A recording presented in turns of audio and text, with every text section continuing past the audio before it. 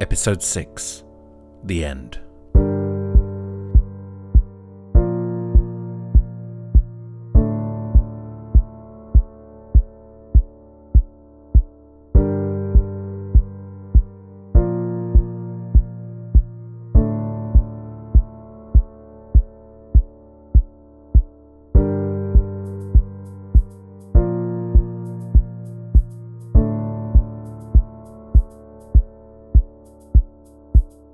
Now that Cindy, Julianne, Lope and Chet have returned to their dimensions and reunited with their friends, they must ready their companions for the battle to come. The fate of all rests on the shoulders of these 15 hunters.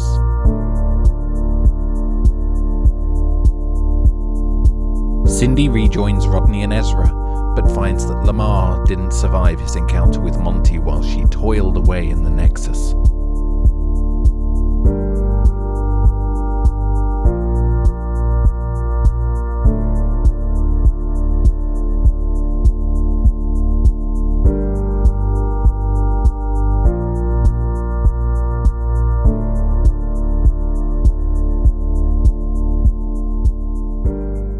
Over and you see the dead body of Lamar. No. Oh my god, how far away are they from me? Y'all are all out in like the bar area of Edminions, and also Sydney and Ezra, you're just now getting back to Edminions. It looks like half of the building has been exploded. There's larger size people have been turned into little drummer boys. Are we surrounded by drummer boys? Yeah. Like living ones? Yeah, they do not seem like the ones that you fought down there. They seem larger. Fun. And my poor buddy Lamar is dead on the floor. I'm going to, I think, appear in this space, and I was kind of anticipating something like this, so I'm not totally shocked. I look around, see my friends, and I think my face sort of lights up a little bit with recognition, but then immediately flips as I know what else I'm probably going to see, and I look over to see Lamar's dead body, and it confirms what I already knew. But even though I've already sort of seen this in a different way, in a different vision space, seeing it in person is still super rough. So I think that my immediate reaction looking around and seeing the situation here is going to be to run over to where Lamar's dead body is and pull out my sword and just sort of take a defensive stance, like I don't want any of these monsters to get to it. So you run over to guard Lamar's dead body on the floor and pull out your sword, and as soon as you do, your sword starts to flicker. Oh, I don't like that. It disappears, but it doesn't disappear in your pocket dimension. Oh, I really don't like that. And then reappears, and it seems like your sword has been transformed into a machine gun. I'm not crazy about that, but this I can work with. I will like to apologize about that. That was a miscommunication. So You gunned my sword? it was an accident. Do you know how long I've had that sword? I would like to reiterate, it was an accident. There are more pressing things. I don't know how long I've had that sword. There's literally no way to measure the amount of time I've had that sword. You haven't invented it yet. Rodney doesn't know that Lamar is dead for sure, so he's gonna run over and try to check the body, or he thinks Lamar might just be knocked out. You go to check, and Lamar's body is definitely injured and burnt up. It's completely cold and lifeless. There is no sign of life within Lamar. Oh god. Oh shit. Oh no. Okay. And Rodney's very upset. I think this is the most emotional Rodney's been the entire time. Ezra and Rodney are beside Lamar's body. Cindy, what are you doing? All right, so I know I did introduce a great deal of weaponry to our world. You do look around, and there are just weapons littered everywhere around. All right, so like I just kind of want to do like rad little stomp on like the stock of an M870 shotgun and just like kick it right up into my hands and just start blowing away some of these drummer boys. You kickflip, slam down on a shotgun that's laying on top of another shotgun, and it like spins in the air and just like shoots and blows off the head of a little drummer boy.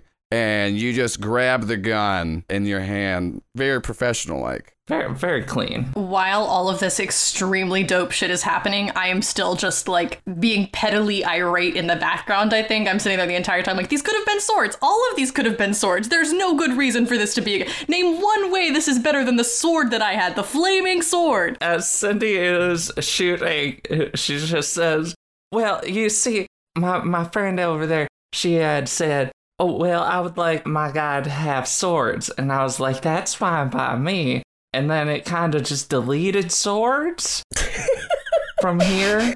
So, I love the idea that this conversation is happening while Cindy is fully just like mowing down row after row of these guys. Yeah, no, it's like every time like she runs out of ammo, she doesn't even like skip a beat. She's already got another gun in her hands. And you can see outside, it looked like it just started to literally rain guns. Rad. So, it was a very complicated situation, and like sometimes it would take us quite literally, and then other times it would seem very subjective on like what it would consider our words. So, Cindy, you know that I cherish your friendship, but I am dealing with a lot right now. I'm under a great deal of stress, and I would appreciate it if you would speak a little bit more plainly. I was at the nexus of all creation for all realities and kind of got to dip my fingers into it. See, that makes sense. This is good communication. All right, well, you know, I just wanted to take it one little baby step at a time. Well, you should start with the nexus of creation. I mean, that is literally the place to start anything. Oh, well, I do apologize, dear. I'll keep that in mind. So, here's the situation. First of all, very terribly sad about our poor dear Lamar over there. We will deal with that. Unfortunately, given my predisposition, I am inclined to focus on the immediate present danger over the lost friends. Now, I have lost plenty in my time, so I'm kind of used to it. So, I want to make this very, very quick. We have to summon what is effectively our god and creator and then murder it with a lot of guns. You do understand why this is difficult for me. Yes, I do. I understand. I don't know that it is your god per se. I was kind of unclear on that because apparently this one had kind of gone away for a while and had been messing around in other realities. So, yeah, we're kind of forcing it to come back. And if we don't kill it, then our reality will die. And so will everyone else's. Okay. It's complicated. See, we're stopping this thing called the Void, and it wants to destroy everything. And we kind of act as a stopgap.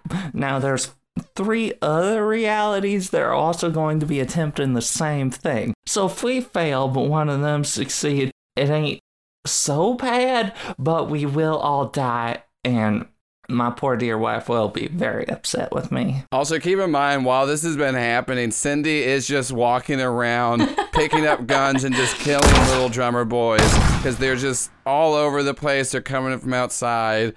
Mothman, Weed Lord 420 did get shot down in all of this. I was hoping to save him. But luckily, Rodney didn't have to put down his only friend. Mm-hmm. Cindy, you do see on the ground a morning star. Oh, excellent. That is exactly what we need to kick this puppy off. Now, beforehand, I would like to make my way to my van because I do have all of my old equipment in there, kind of stashed away, and I would feel a little bit more comfortable with that than just whatever willy-nilly little guns I find spilling around on the ground. Oh, well, I'm so glad that you get to have weaponry you're comfortable with, Cindy. Well, I do apologize, but it is my favorite grenade launcher. I'll be right back. Would one of y'all mind covering me for just a moment? I can. All right, I'm gonna hoist the machine gun up and keep cover fire going. Cindy's gonna go out to her van. Ezra, I'm not going to make you roll for this because Ezra's pretty upset right now. They don't want a fucking gun. Guns are stupid.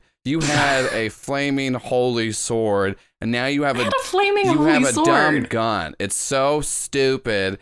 And then you see a little drummer boy getting close to Cindy, and you fire off a shot, and you realize this gun shoots holy flaming bullets and has unlimited ammo. Whoa. So that does make it slightly more dope. So what this is going to be, it's going to do the same stats as your sword. Okay, great. But so essentially your sword just transformed into a machine gun. I choose to believe that means there's hope to transform it back. I don't know. Faith is all that is allowed to me in this time, Cindy. Don't take this from me. Cindy kind of just like had to negotiate with everything. So It's been a very long day for all of us. it was all very accidental. There was a lot going on. It was kind of confusing. I mean, y'all are going. If this is what upsets you, you're going to be even more upset with the other things that I've done. So Cindy, you go get all the armaments that you need out of your truck. As she's killing these things, she pulls out like her key fob. Normally you just hit like the unlock thing, but she kind of like hits the buttons in like a rapid sequence. The back door kind of opens and everything slides up, and there's just like a whole like armament and like this heavy armor and everything. And she just pulls all that on. She flips out this grenade launcher, starts loading in shells.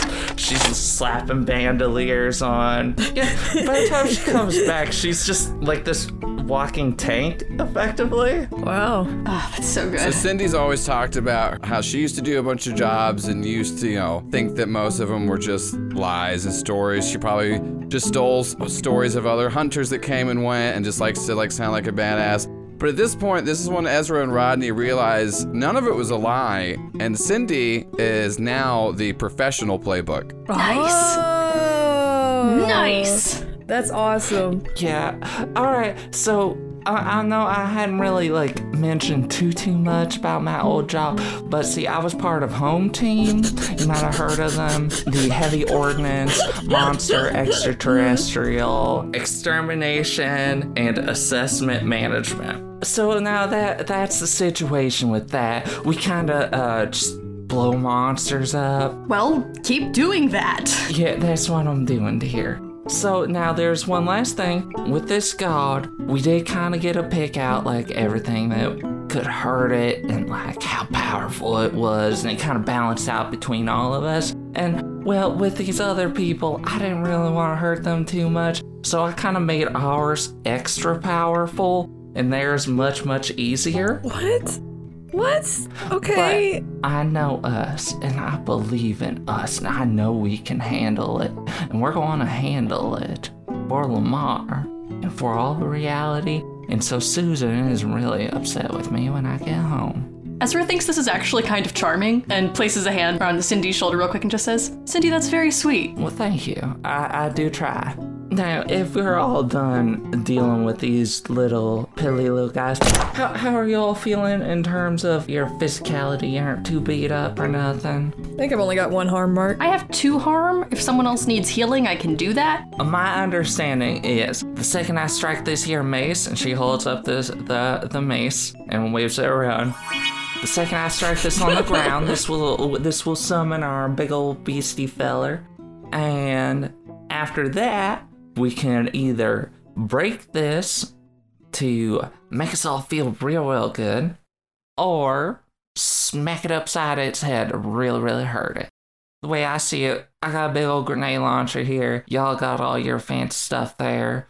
I think we can take it. So, wanna heal up them boo-boos? Can we also say, Cindy, that this is our next case, is taking on this creature? Well, I reckon so. Okay, good. Yeah, this will be my open case that I'll have. Like I said, I only have 1 harm. I don't want to waste healing on that. Well, we can save it for when we need it then. I'll just go ahead and strap to my belt here. Are y'all ready to go then? Feeling up for it? Well, I don't think we're gonna get more ready. All right then. I just want to make sure. All right. Unfortunately, you can't call up your loved ones ahead of time because we also did kind of accidentally lose our cell phones. I'd like to apologize for that too, though that was not my fault. Cindy says that she takes the Morning Star and just spins it around, and you start to see this bright light forming around the Morning Star itself. And Cindy just slams the head of the mace into the ground, and a giant fissure just opens up in the earth, shooting out forward. You just feel a hella big earthquake from beneath you, and you start to see what little walls were left standing of Ed minions just start to crumble around you, and you see about... Hold on, is the whole place falling down? It's not is the whole... Yeah, like all of Ed minions is falling down around you. It doesn't, because it's an earthquake happening. I'm gonna go get Eugene, my pet bearded dragon. I'm not gonna let him die. Roll to act under pressure. Okay. Oh no, that's a 3. Don't take my last friend. Rodney runs to go get Eugene and sees that there is a beam falling in his room and sees the cage there. Rodney runs and tries to catch Eugene and move him out of the way, and does it just in time to push Eugene. But Rodney is now going to have a beam fall and hit his leg for 3 harm, and he's trapped as the building's falling around him. 3 harm. Jesus. Holy cow. Yeah, it might be about time for me to break that already. I scream like, ah! You hear a big crash in the background. You do hear like Rodney let out like a large scream. All right, would you like to take care of that, Ezra, or would you like me to? On it. I want to use angel wings to just get over there immediately. You try to summon your wings, and you don't have them here either. Oh my god, Cindy! Oh yeah, I forgot about that. Oh no. Fine, I will sprint over to where Rodney is. Yeah, you make your way in there, and it doesn't seem like anything else is about to collapse on top of Rodney, but Rodney is pinned. His leg looks real fucked up. Okay, can I roll something to try to move this? Yeah, roll tough. That is a 7. You're able to get Rodney out, and then once you lift it up, though, you do realize that there is bone sticking out of Rodney's leg. Oh, I don't love I'm that. trying. Okay. All I care about is saving Eugene. Yeah, Eugene I'm is trying still not to look at my safe. leg. Eugene is still good. His hat is on, and he just like slowly licks his eye as he's looking at you. All right, I'm gonna roll to lay on hands then to try to help heal some of this. Is healing still in this universe? Yes. Did you disinvent healing? No, I did not do that. 7, which means I can heal 2 harm or an illness and stabilize, but I take the damage onto myself. So Rodney is healed for 2 harm, but I am now unstable. Thank you. Once again, I've got a thing where all I have to do is bust it over my knee and we'll be good. We've already got a massive injury, and the god that we have to fight isn't even here yet. So That's true and No, fair. I'm just like, no, it's fine. It's fine. I'm like standing on my broken leg. No, let's do it. It's Well, of course, no. you're fine. I just healed your leg. Like, oh, I'm still hurt. Yeah, Cindy's she's a big old softie. No, I can't watch all this suffering. I can't live with that. And like she just breaks the thing. Yeah, Cindy takes the Morningstar, snaps it over her knee. A flash of light goes out, and in the second that y'all are temporarily blinded by it, once you come back to, all of Ed Minions seems to be put back together, fixed. Eugene is back in his original spot in his container, and all of you are fully healed. Oh, rad. Nice. Okay. All right, kids, now let's go outside before we tear up the bar anymore. Okay.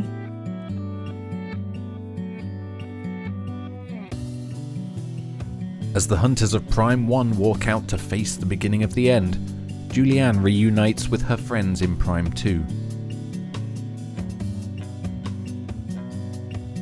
August and Conrad are pleased to be back home, while Kurt can't trust himself to know if his family is truly back or not.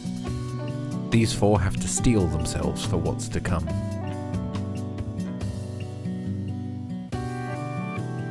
Everyone, you're looking around and you notice you are no longer in the basement of Denimizon. It now appears that you're in an open field at sunset, and there's a bunch of dead bodies of doppelgangers on the ground and what looks like to be some charred earth as Julianne stands in the middle of it all. That's what you all 4 come back to. Kurt, you were the only one that stayed there, and you do now see that you're reunited with your whole team. Kurt is confused. He has tears welling up in his eyes. He just looks at the 3 of you and goes, I really don't know what's real anymore. Is it really you 3, or is somebody fucking with me again? Julianne walks over and hugs Kurt. And Kurt just busts out bawling, loses words. Hey, I can't. What happened? I don't. Where'd you go? Some weird place. God, it sounds so wild. Well, I'm just glad you're back, but you can't leave again. I can't. I don't think I can hang in this. I didn't mean to leave. I know you wouldn't. I'm just glad you're back. August, or is it Charlie right now? He kind of takes a steps back and wipes his eyes and looks back. He's like, Conrad or August, Charlie, where'd y'all go? I saw a ghost. What? I saw one too. Interestingly enough, it's August, by the way, and you see August is visibly like hurt, bleeding quite a bit, not in very good shape. He's got his cane that he was carrying around before, but this time it's pulled out, and you see that the cane is actually a sword that he's been carrying around, and it's got blood coming off of that too. Okay. I might be able to answer your question from earlier, whether or not, we're all really us. Joel, I'd like to use a spooky move. I have the sight. You can see invisible, especially in spirits and magical influences. I'd like to use that to possibly just kind of check us all out and see if we're really us. Is there a role associated with that? Yeah, that's going to be investigate a mystery. Okay. 11. August is able to see that everybody is who they say they are, and you now see that as you're looking with your true sight, there's something about the energy that is around you in this world right now, and it seems volatile and close to breaking, just the actual essence of the world and reality itself around you, because you can tell that you and your companions are all there and finally reunited, but it does look like something else greater is coming. Do I see the artifact that I had seen earlier when I was on the other side of this portal? You do not see the sword that you put together that then turned into a morning star anymore, but what you do see on the ground and that has a similar shine to it is a shield. I'd like to go pick that up. Yeah, you can pick it up. Kurt is gonna say, "Be careful, August. You could turn it into a flamethrower, and What? A what? It turns into, well, I don't know how it works, but you think of something and it kind of just works towards that. If you think right enough, then I can." Okay, so, Kurt, I see you, and you clearly have a lot to fill me in on. Well, yeah, there were other people that showed up, and they kind of, I don't know if they were together or apart. One of them died, and the person that, like, okay, I guess took your place, Julianne, was the one who killed him. And I started, kind of wrestling to try to get that shield away from them. And then all of a sudden, everything started turning back to you three. So I didn't know if I'd been tricked into maybe fighting with you three or against. I don't know. It's... Okay. Yeah, that makes sense. Hey, I'm going to need you to be strong for a little while longer, okay? It seems like whatever went down here was busy. Okay, but we have more work to do still. I'll try and pull it together. I'm just glad you're back. I'm glad you're all three back. It's I feel like I can breathe. I was worried about you too. I thought I had sacrificed the three of you somehow. And then I had three other people that, not that I didn't care about them, but they just didn't. They're not you. They're not you three. And if I have to do this, this is the way I'd want it to be. And so, okay, you say this. Do you know what we're about to do? Does everyone know what we're about to do? I don't believe I have any clue what we're about to do. Okay, yeah. I shot a kid. What? Oh my. It was a warning shot. But other than that, no, I have no idea what we're supposed to do now. Also, Conrad, as you were listening to Kurt and Julianne have this very loving moment and you started to think about who you love and care about, you do not see your bus anywhere. I'm going to go be angry for a little bit. I just take like 3 steps away from the group and you just hear explicitives. Just fudge rumple ice cream.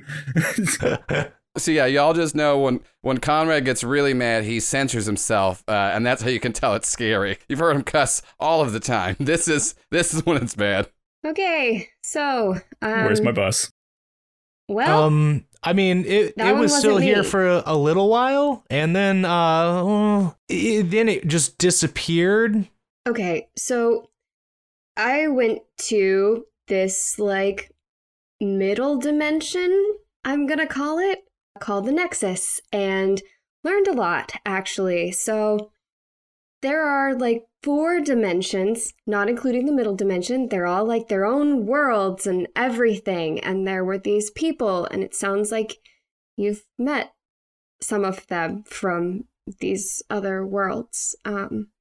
Creepy fellow? Monty, I believe his name was. Wait, y'all met a Monty?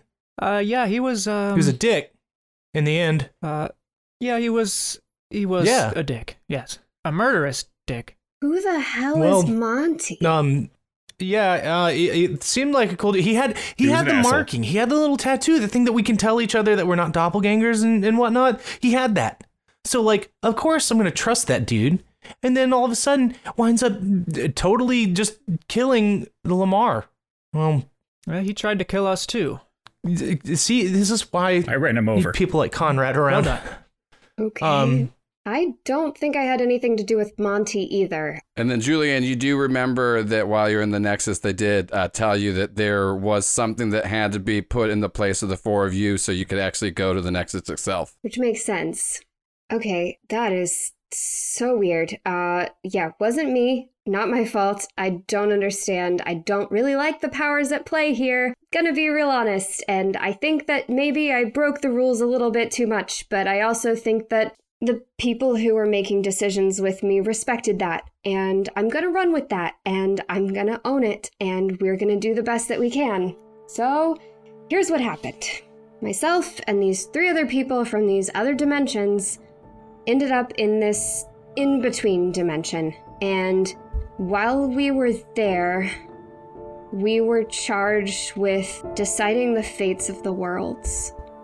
See, there were these entities, these beings that created them, and they were all friends. They all ended up leaving their own worlds and spending too much time with each other. I guess, go figure, existence is lonely.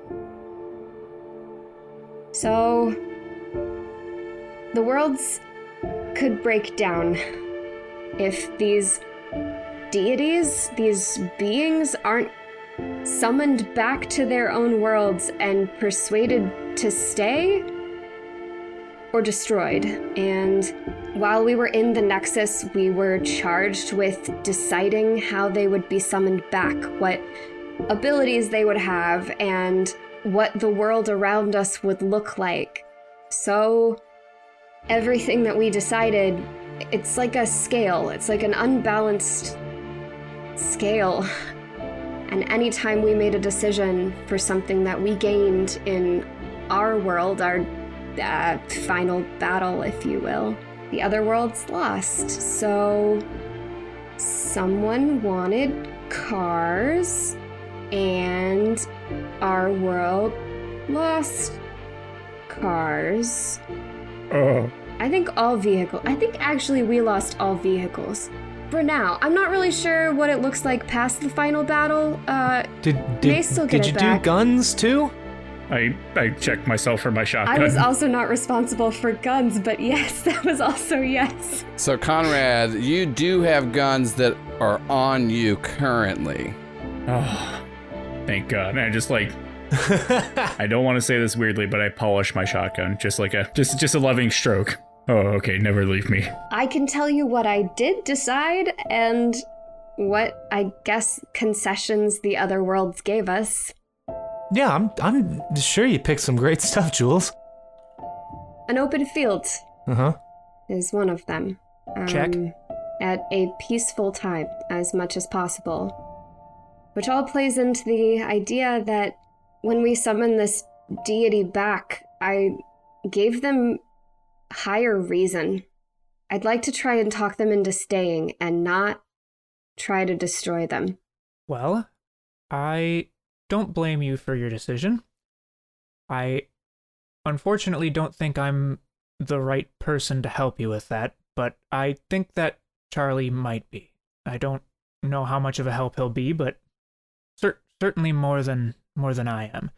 I think you could probably make best use of this as well, and August hands you the shield that he picked up. I should tell you that what I saw with my true sight looks a bit grim. The world seems as though it may break down at any time. So whatever we're going to do, we may want to do it quickly. We can start summoning the deity with the shields now, if you're ready. Well, let me get Charlie back for you. And I think he just sort of, eyes go gray, closes them for a little bit, puts the glasses back on, and when they open back up, looks a lot more scared. Oh, I also gave them a big sword. So you don't even have your sword anymore? Well, I do have my sword. I just also gave the deity one. Oh, okay. If anybody needs another sword, I have this one. I don't really want to use it. I'd like to avoid using them as much as possible. I really would like to convince them to stay and, save the world as much as possible. Yes, that. Thanks. So right now, technically, where are mom and dad? How is that all rolling into what's going on? Are they alive? Do they exist? I mean, they have to exist because you and me exist, so they existed. Yeah. No, I mean, I think they still exist. I hadn't actually asked expressly about that, and I am definitely a little bit nervous, but I'm pretty sure that if we, get this deity to stay with this world or destroy it, I'm not going to do that. I don't want to do that. Then also they're pretty strong because I gave them reason, so, had to sacrifice things like weaknesses to the other world's balance and all that. I think once we do that, a lot of things will go back to normal. I mean, you lived it, so I think you'd know better than any of us. I trust you, straight up. Thank you. Me too. Whatever gets Gertrude back. Okay. And also, you've proven reliable in the past, so. Hey, before we do summoning, anybody know first aid or maybe a band-aid or something? I'm bleeding quite a bit, very much. Julianne looks fine. Julianne looks like... Yeah, Conrad's unscathed also. Yeah, quick vacation to an in-between dimension. Yeah, Julianne actually looks better than whenever you all last saw her. Did you do something with your hair? Conrad will just be like, oh, well, sure, you could just step into and it just looks off in the distance like... Oh. Wait, the shield may be able to help too, I think. It's... You summon the deity, right? But then after that, there's no use for the summoning item. So you can just, break it down, and it is pretty powerful and magical and totally could heal you up. That was actually something I was trying to do before you all got back. Somebody, Lamar got injured, and I thought, well, maybe the shield could heal him. So I'd like to see if that theory does play through, because it definitely caused harm, but knowing that it's not just that one direction, it would be nice. Yeah, I'm reasonably convinced it's one of those things where you leave an in-between dimension and there's just thoughts in your head that you didn't actually have. This is one of those. I'm confident this shield will heal us. Or you. I'm fine. Just gotta do the summoning thing first. Well, whenever you're ready.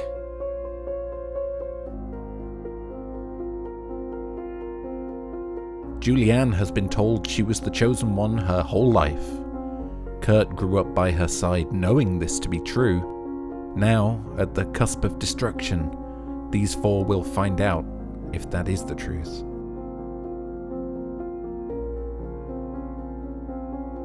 While Prime 2 wanted to bargain with their entity, the speaker for Prime 3, Lope, was excited for another chance to strike down his Manticore foe. Lope steps back into his world to find Harold, Alice, and Charles alive. Or mostly alive.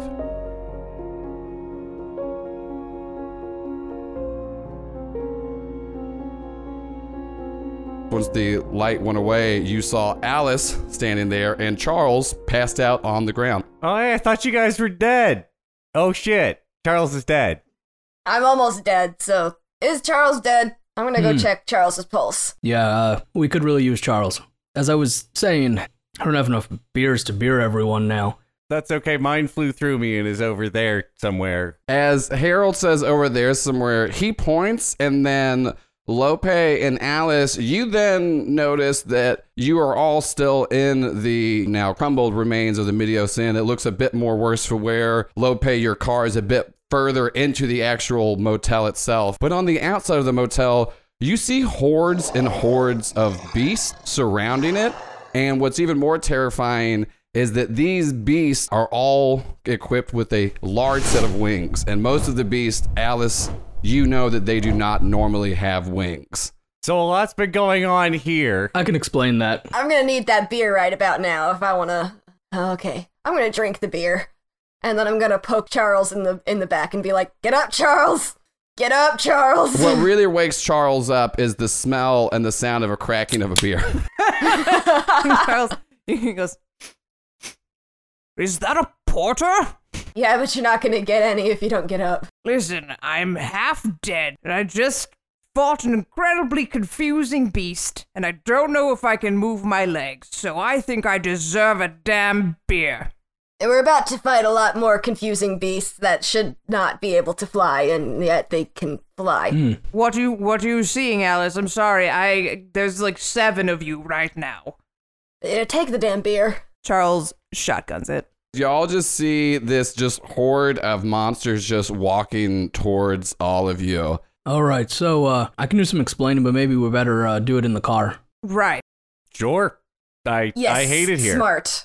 Smart. Does anybody know how to fix wounds? 'Cause I hurt. Is that a part of use magic? You can try to fix some wounds with use magic. Everybody but Lope seems pretty hurt. Even Harold, who's a ghost, seems like he's taken some damage. But all of you do notice that Lope looks refreshed, and Lope looks like the best he's ever looked to any of you. He's never looked good. Where did you go during all this? Did you just go sleep in a hotel or something?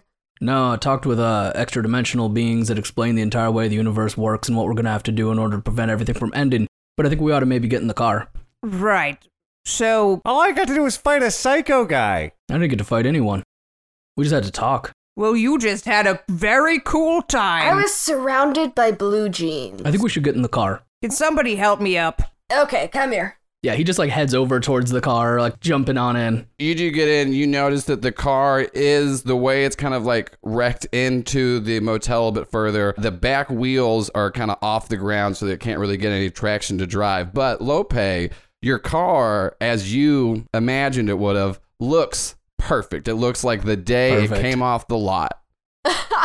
All right, good to have you back. And he's just kind of petting the dashboard, kind of checking. He opens up a compartment for some CDs and things like that and seems satisfied with it. Charles is like, yes, it's very nice. Can we move? I would normally question this, but... We should go.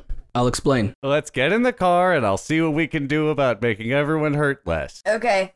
Perfect. Maybe Lope can explain the crazy stuff he just said. What crazy stuff? I believe it was something about extra-dimensional beings, the way the universe worked. You having a grand old time in a different dimension while we all got our asses kicked. By doppelgangers. What? Oh no, it was fucking miserable. All sorts of talking, negotiation, and he's just revs up the engine.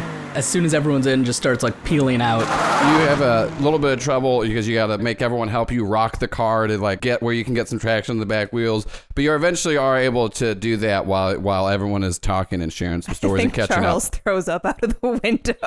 Thank you for doing it out the window. Of course, I wouldn't wreck such a beautiful vehicle as this. It just like starts driving out. You were just having to do some hard maneuvers. There just seems like every single beast in just 100 miles just appeared here almost, is just coming after you. Lope, you're having a hard time even finding a way to like kind of break through with your car. But what is cool to Lope is at one point a chupacabra jumps on the car and tries to scratch at the windshield, and even a chupacabra's razor sharp claws seem to have no effect on the car. Perfect. Just run them over. He just like leans, like puts his hand out the window and just shoots right up next to the chupacabra at it, just with one hand, and like goes trying to like just like fires off a couple times just to try to like scatter it off, and goes to try to explain some things. In the meantime, Harold is going to attempt to use magic to heal Charles. Hey, full success. Charles, you can heal too. And I am feeling worse by the second, so... Let's go again then. And that is also a full success. Oh, hooray. Alice can also heal too. I'm not dying anymore. Lope, does your car have a sunroof? It does not. It is a convertible, so we can pop the top off. Yeah. But we probably shouldn't do that. Wait, is it an indestructible cloth top car? Yeah. That's phenomenal. Quick question. Did we get our weapons back that disappeared? You do not have any of your weapons that were on you that disappeared, but you do have stuff that was in this car. And then also, I guess we should mention this, when you all did come back, Harold had already seen this, there was a floating piece of parchment with a floating quill that was dabbing into an inkwell and just writing things as a floating pair of binoculars was observing all of the different beasts all around. And if anybody looked at the piece of paper, you just saw it writing notes on everything that was being seen with the binoculars. And obviously these were grabbed before we got in the car. Yeah, and y'all grabbed those. All right, so listen. There's 4 realities. We're in one of them. Things all came together, kind of scattered in among each other, and got all mixed up, right? You all went to different worlds, had a bunch of strange things happen. No, I stayed here. You stayed here. Charles, you stayed here? No, I went to some place with a pizza shop and a basement with arcade games. It was good pizza. Alice? I had to kill a lot of doppelgangers. Oh, shit. Anyway, so different worlds got all scattered about. I didn't do the math on it. Don't know who headed where. But we got problems that there's dark forces trying to destroy everything, right? Well, it appears so. So we made a whole bunch of deals. Made all our worlds a little different. Took better abilities for ourselves, better abilities for other folks, and just kind of tried to get some balance in it. So if we kill our monster, our world survives. So, which is good. Which monster of the horde is our particular monster? I'll be honest, I wasn't expecting this many monsters about. We gotta summon the big one, though. Do you know what it is? It's a big one. Lots of claws. All of these monsters are quite sizable and very pointy. Is this the mythical? Do you know how to summon it? Yeah, you got the parchment, the well, the quill, the binoculars. Oh yeah, it's all floating here in my abdomen. Perfect. All right. So I figure we figure out where we want to do this whole thing and make it happen. I think we should drive to Kenosha. It's not too far away. There's lots of farmland and really no people, so you know. Which way is to Kenosha? North. The entire horizon is just like blackened by beasts, right? Like, yeah, because it's really also terrifying because, like right I said, now. like all of these creatures have wings. Yeah, I don't think we're gonna be able to outrun them. Well, okay, who has a bomb? Does anybody have a bomb? I didn't deal for a bomb. Is there anything in the car that I can assemble into a bomb? I don't know that you can destroy my car right now, actually. No, but like, are there just like things in the car? Harold pokes his head through the back seat into the trunk to see what's in the trunk. Oh, I'm sure there's probably some heinous shit back there's there. a fair amount of armaments back there that Charles had equipped for the fight against the Manticore. Right. There's a bunch of stuff, but there doesn't seem to be any just straight up explosives back there. All right, what if we filled one of the beer cans with gasoline? Somebody threw it in the air and I shot it with my rifle. I don't believe that's how gasoline works at all. Well, it's Do we flammable. have any alcohol? Like, does anybody have vodka? Oh, I miss Dear vodka. God, I wish I did. Oh, Molotov cocktails, but... yes, I do keep some aged Glenlivet in my pocket at all times. Well, it's very good, but you know what? We're almost dead. So here, use it as you will. Well, we can always make a Molotov cocktail, if we need to. I don't know if it'll take out all 1, 2, 3, 4, 5, 6, 7, 8, 9, 10, 11, 12, 13, 14, 15, 16, 17, 18, 19, 20, 21, 22, 23, 24, 25. Okay, I lost count. 600 beasts. Oh shit, something just occurred to me. What's that? We need the Manicore's body. Oh, come on. What? I've already You killed couldn't that say thing that at the beginning. twice. Kind of forgot. Just need to clear my head a little bit.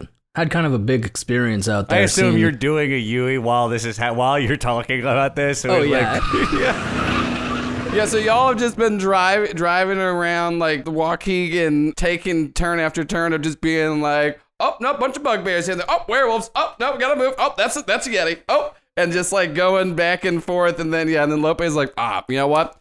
We gotta go back to where we started.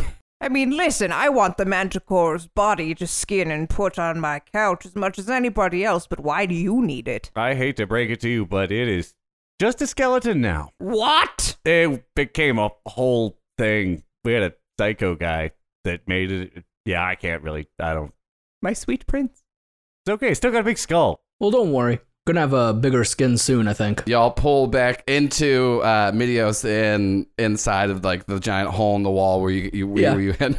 You just go back to our parking space. Yeah. Sure. Yeah. Your parking space, which is the building itself.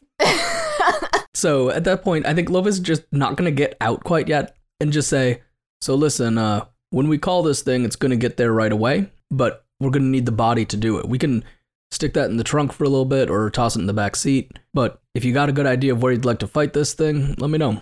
Is there anywhere we can get to other than this crappy motel? It doesn't really seem like there's really any safe spot. The good thing about Lope's casual drive is it did pull a lot of the monsters away from the Midios Inn because they were all centering in on that. So you don't have just hordes and hordes of them. You just have like a horde of monsters on you right now. Perfect. Average monster horde. The normal Just your amount. standard monster horde. It's fine. Well, we've made our stand in this place before. Might as well fortify the battlements and give it a whirl. It doesn't seem statistically possible to eliminate all of these tiny monsters. And I say tiny because that's kind of what I'm expecting that it's going to look like relative to this supposed big monster we're going to have to summon and defeat. Oh boy, does anybody have a weapon or like a washcloth? It's getting really hot. I negotiated. We don't have the biggest one. Lope does have a hunting rifle that he can probably give you. Charles has a bunch of Charles guns has in so the many guns. trunk that you can get Alice as well. Charles has more guns. Harold phases up out of the roof of the car and makes his way back to where the magic sword was buried. Harold is able to like float out real quick, grab the sword, and then float back in. Harold does remember that it's got like a It special. was right by the ice machine. Yeah, it's got a special silver on it. It does negate your ghost power of negating one harm. Harold like clunks it against the window a couple of times until someone rolls it down. Like, oh, right. I'll grab it. Charles grabs it and goes, "Oh, you found this beauty." Yeah. You roll down the window. A Yeti tries to like claw at it, but you're able to get it right back in. So Yetis are real, y'all. Oh, yeah. Well, of course, This is not every gonna be mythical easy. creature is likely based in fact, like a... Yeah, but that was like a for real, like there was a Yeti. Like, Well, this yes, is and all there's very... the Mothman over there. Get with it. Hey, why does he have so many wings? Mothman already had wings. Now he's got extra. That's weird. Yeah, Listen, they're not everyone has supposed to have dreams. wings. Not supposed to have wings. Don't like it. So right, I think they're all gonna die when we take out the big one. So here's my thinking. Let's take a second. Let's set up the inn exactly the way we want to do it, and let's just deal with these. Everybody says one thing they're thankful for. We break some bread. Got my car back. What are We you drink a thankful little for, bit of Alice? whiskey. We have a cry. Now I don't know if there's an unlimited amount of time before things start going bad. We should maybe summon this thing sooner rather than Okay. later. Maybe Okay. cut the cry. Okay, I could do that. I could cut out the crying. It's fine. At the same time that this is going down, Lopez like gathered the different pieces of equipment and is just kind of like looking at them and just goes, weird to think that this is what ties together all of the worlds, right? I still don't really know what this is because you haven't really explained it, but sure. Mythical weapon, yes? The hotel? It's a quill, an inkwell, set of binoculars, and parchment. Something to write on. We in an episode of Sherlock Holmes? Harold is pulling these from his abdomen as you're making these, as you're talking about this. Now listen, Charles, you're probably the most tactical fighter of us. Do you have any thoughts on how you'd like to set up the inn? Well, I think that we have two options for big weaponry, and that's either the roof or a room in the top of the motel with a large window for a sniper aspect. Although if this creature is really as big as you say, I highly doubt, a ceiling will prevent it from smashing us in. We didn't get the biggest one. Hey, I negotiated on our behalf. We didn't get the biggest one. Well, that's very thoughtful of you. So yes, I think we either make a battlement on top of the roof. We could do battlement on top of the roof, and somebody could snipe. Perfect.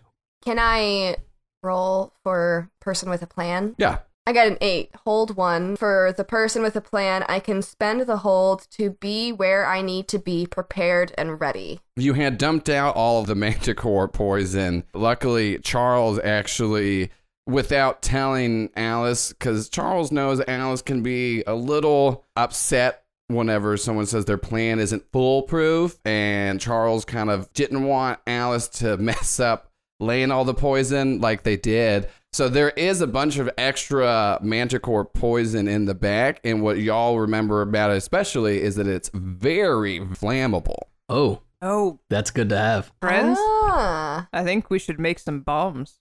Oh, there's definitely the bar is still pretty okay. I think if we pour a bunch of this out, we could make, some of this didn't catch fire. Y'all get out of the car. There are some monsters around you. You can tactically take them out, make your way to the bar as you're setting this up. How many do we get? Everybody can have 2. Times Nice. 2 bombs. Awesome.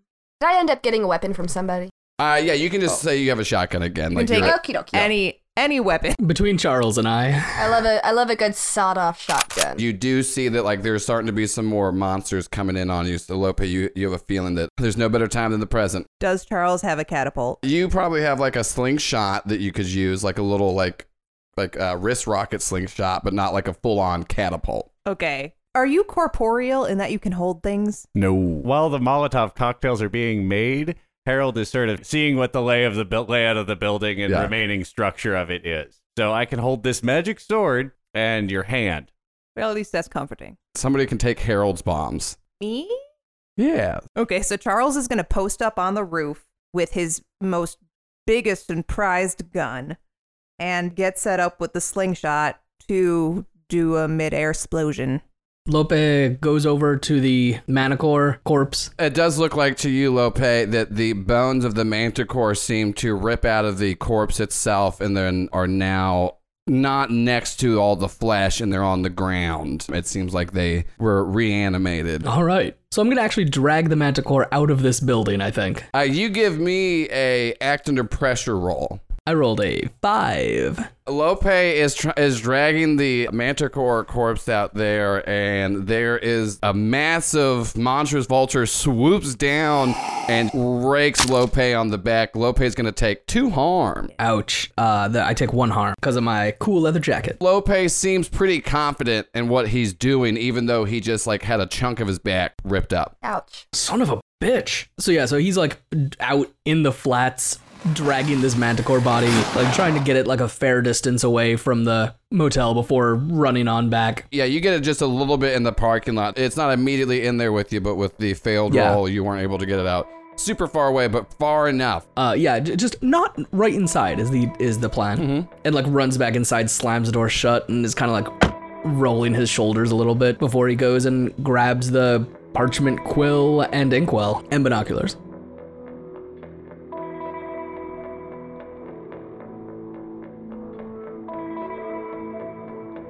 With their positions taken, Lope and the others in Prime 3 take aim at the manticore for one final fight.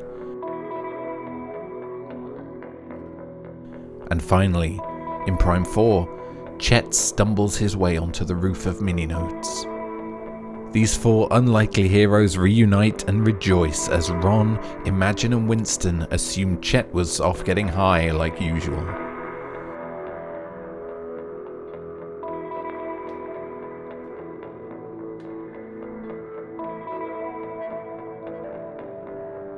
The 4 of you find yourself on top of Mininotes Cafe, and you look around and notice that there is a good half of the building missing, and surrounding the building are a bunch of void beasts, and on the ground is a Super NES Super Scope. What do the 4 of you do? imagine is holding their trident that is just covered in this black, bloody ooze. What the fuck did I miss? They drop it, and I think as it leaves their hand, it disappears, and going, just one big group hug. My friends, you've returned to me. Careful. I think something is broken. Oh no! Oh, I was shot, and I was also stabbed. Oh my dear Winston, here, and they place two hands on your cheeks. Yo, you wait like a minute. Okay, there's a lot. First of all, y'all look like shit. I'm sorry. Correct. I feel like that's I think I can. There's a lot of things that are about to happen. I'm sorry, I'm super stoned right now. There's a lot of things that are about to happen. Shit. All right, here, wait. Just wait a second. I'll explain a second. Chet, did we not talk about this? You will notice that Chet's crystal is gone. Before you do that, Ron, how are you reacting to finally seeing Winston again after? So I was definitely first in the group hug for Winston, and I have not yet let go of my hug. Dad, I'm glad you're alive, but ow. Listen, I can put pressure on the wounds. You just give your old dad a minute here. I can heal him by. Please give me a minute. You dang old spirit and Chet. I don't agree with your gallivanting with the marijuana. I know you have a good heart. I didn't know where my boy was, and he's here, and I see he's bleeding, and now you will tell me exactly how you were bleeding and who did this to you. Now win. I got stabbed and I got shot. I got shot first. That was totally my fault. I can't blame any of them. You dang kid, However, the stab I can blame somebody, but I don't even remember what he was or what he did exactly. But something happened. Have you also been smoking? I hear that can affect memory loss. Winston, I've been through some shit in the last day. I cast lay on hands. Yo, imagine, seriously, dog, you gotta trust me. I can fix it. All right. Oh. I don't know if y'all ready for this now, but I think we gotta get into it now because y'all look like shit. We gotta fix this. How does Ron look? Ron has several wounds. I have unstable marked. I've been sliced and diced. We've been through it. Ooh, yikes. Chet looks completely fine, like completely unscathed. Chet actually looks better than when you all last saw him. All right. All right, so Chet, if you got some truth to lay on us, I'm ready to hear it. All right, y'all. I'm gonna lay on truths before you lay on hands. Imagine. Dip. This is real hard to remember. Okay, so fuck. All right, there's a bunch of gods, right? Y'all know about the gods? Okay. Yes. Okay. All right. There's a bunch of gods. They're all being dicks. We gotta. Okay. Listen, Chet, while I appreciate the recap, I will invite you to watch your language. Oh man, Ron, I'm sorry. No, it's just for me. I like to keep it PG over here. Dude, thank you. Yeah, I'm sorry. I get stressed. Oh, I get it. Okay, so gods are being meanie heads. So gods are gonna come. We're gonna have to fight them. Or what? There was a really nice lady who said that we don't have to kill him. But regardless, there's going to be a monster. We're going to have to confront it. If it doesn't die or stay here forever, our universe will die. Well, I've already killed many monsters today. I don't see why one more won't hurt. Imagine this one's gonna be way worse. It's got a lot of features to it. Oh, man. What does this have to do with me not being able to heal either of them? Oh, so Chet runs into kind of the center of the circle, right towards the Nintendo Super Scope, grabs it and shoots it up in the air. And breaks it over his knee. Chet's not a strongman. He's not a strongman, but he tries a couple times. Chet! And tries to wreck it and then just jumps on it a couple times and kind of stands there and waits for something to happen. Yeah, guys, this is what the drugs will do to you. Just let Chet work it out of his system, okay? Let's just take a moment. As you were all sitting there doubting Chet, you did see that he was able to shoot blasts from this and a super scope. Imagine you had seen this thing been fired previously, and that is what actually took out parts of Mini Cafe. But this time, Chet fires him up in the air, and as he's trying to jump on the gun, it doesn't seem like anything happened until you see 4 flashes in the sky. And on the 4th flash, there is just a lightning bolt that strikes down about 100 yards away from the building. And you see forming in this dark shroud a 6-foot-tall figure that has bark-like textured skin that is covered in a black flame as it is slowly forming in front of you. And then Chet jumps on the gun one last time, and the gun shatters underneath Chet's feet, and a small burst of white light surrounds the 4 of you, and everybody is fully healed. All right, so the healing thing was cool. The tree dude, not cool. Where did the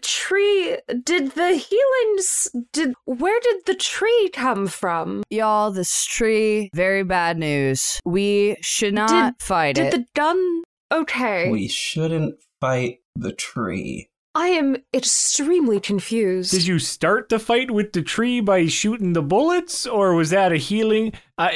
Chet, take it slow and by the numbers here. How the heck fire did you do all this? So... And speaking of fire... I mean, if it does make you feel any better, the rest of your shop hasn't fared quite as well. We did try some repairs to it, but unfortunately... Imagine I'm sure you did your best. I know you always try to do your best, but I got my boy here. This buildings can be rebuilt, but my win can't be. So I got my boy and I got my friends. Oh no, hold on. I'm just gonna need a minute. Perhaps we should Dad, get off this roof. Precious. We absolutely should. Oh, sure. That's it. I do think we have time for one more group hug, though. Yeah, great. one more group hug. Great, let's bring it all in. Yes! One where I'm not bleeding and in pain. Why blood? So much blood. I had to stab a young man through the stomach. It's okay. He was a demon, though. Not just a young man. Okay. But the stabbing does generally produce a lot of bat spray. Sure. Yeah, I know. That's why I was missing a lot of blood. Yes. I understand. Yes. All right. These all sound like wonderful adventures we all went on. I have certainly met some people. I guess as we're climbing down, can I try to investigate a mystery to look closer at our on Blackfire tree friend? You can do that, and then you all do notice this. Like I said, as you teleported back onto the rooftop, you saw what you all would remember from inside of the video game. There was a hellhound style beast, but you do see that they were surrounding the building, and they have kind of like a digital flame to them.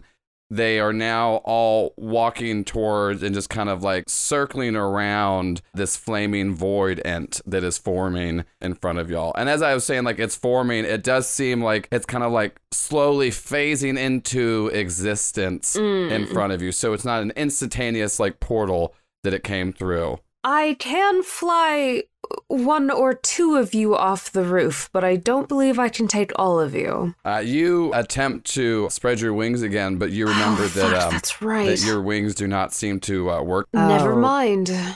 It is odd without my wings. All right. So a lot of shit. Oh, I'm sorry, Ron. A lot of stuff happens in the past few hours. So this thing, it's charging up right now. It's bad news for sure. Again, if it doesn't die or stay here forever, we're screwed. So there's a lot to explain. I'm not gonna go through all of it, but I do know some weaknesses this thing's got if it comes to it. So this thing is pretty reasonable. It's logical. If we can explain, something to say, hey, this, universe is worth saving, man. It might listen.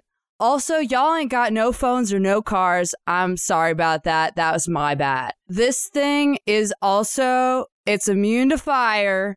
It's got all that fire stuff. If I don't think y'all got fire powers, anybody got fire powers? If so, I'm also sorry for that. That one is also my bad. It is weak to angel shit. So imagine all your stuff, like you're good.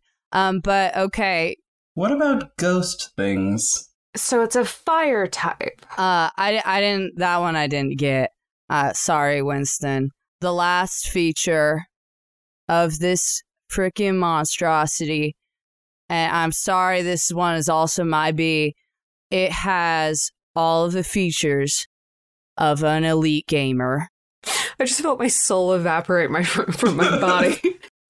So what you're telling me is it's really good at making like pointless arguments on the internet? It's really good at being toxic? Yeah. Yeah, that wasn't what I was going for. I was able to kind of shape this thing. But I think that we can do it. I think that we got like we got like 2/3 of a video game cafe right now. Like, we could convince this thing to stay here and not destroy our planet. It's probably less than that. Yeah, that looks, it's a little less than 2/3. You haven't seen the basement. Think you did a good job. Y'all turn around to look at Minnie Nose, and comically, like another beam just falls. Wow, that was good timing. Yeah.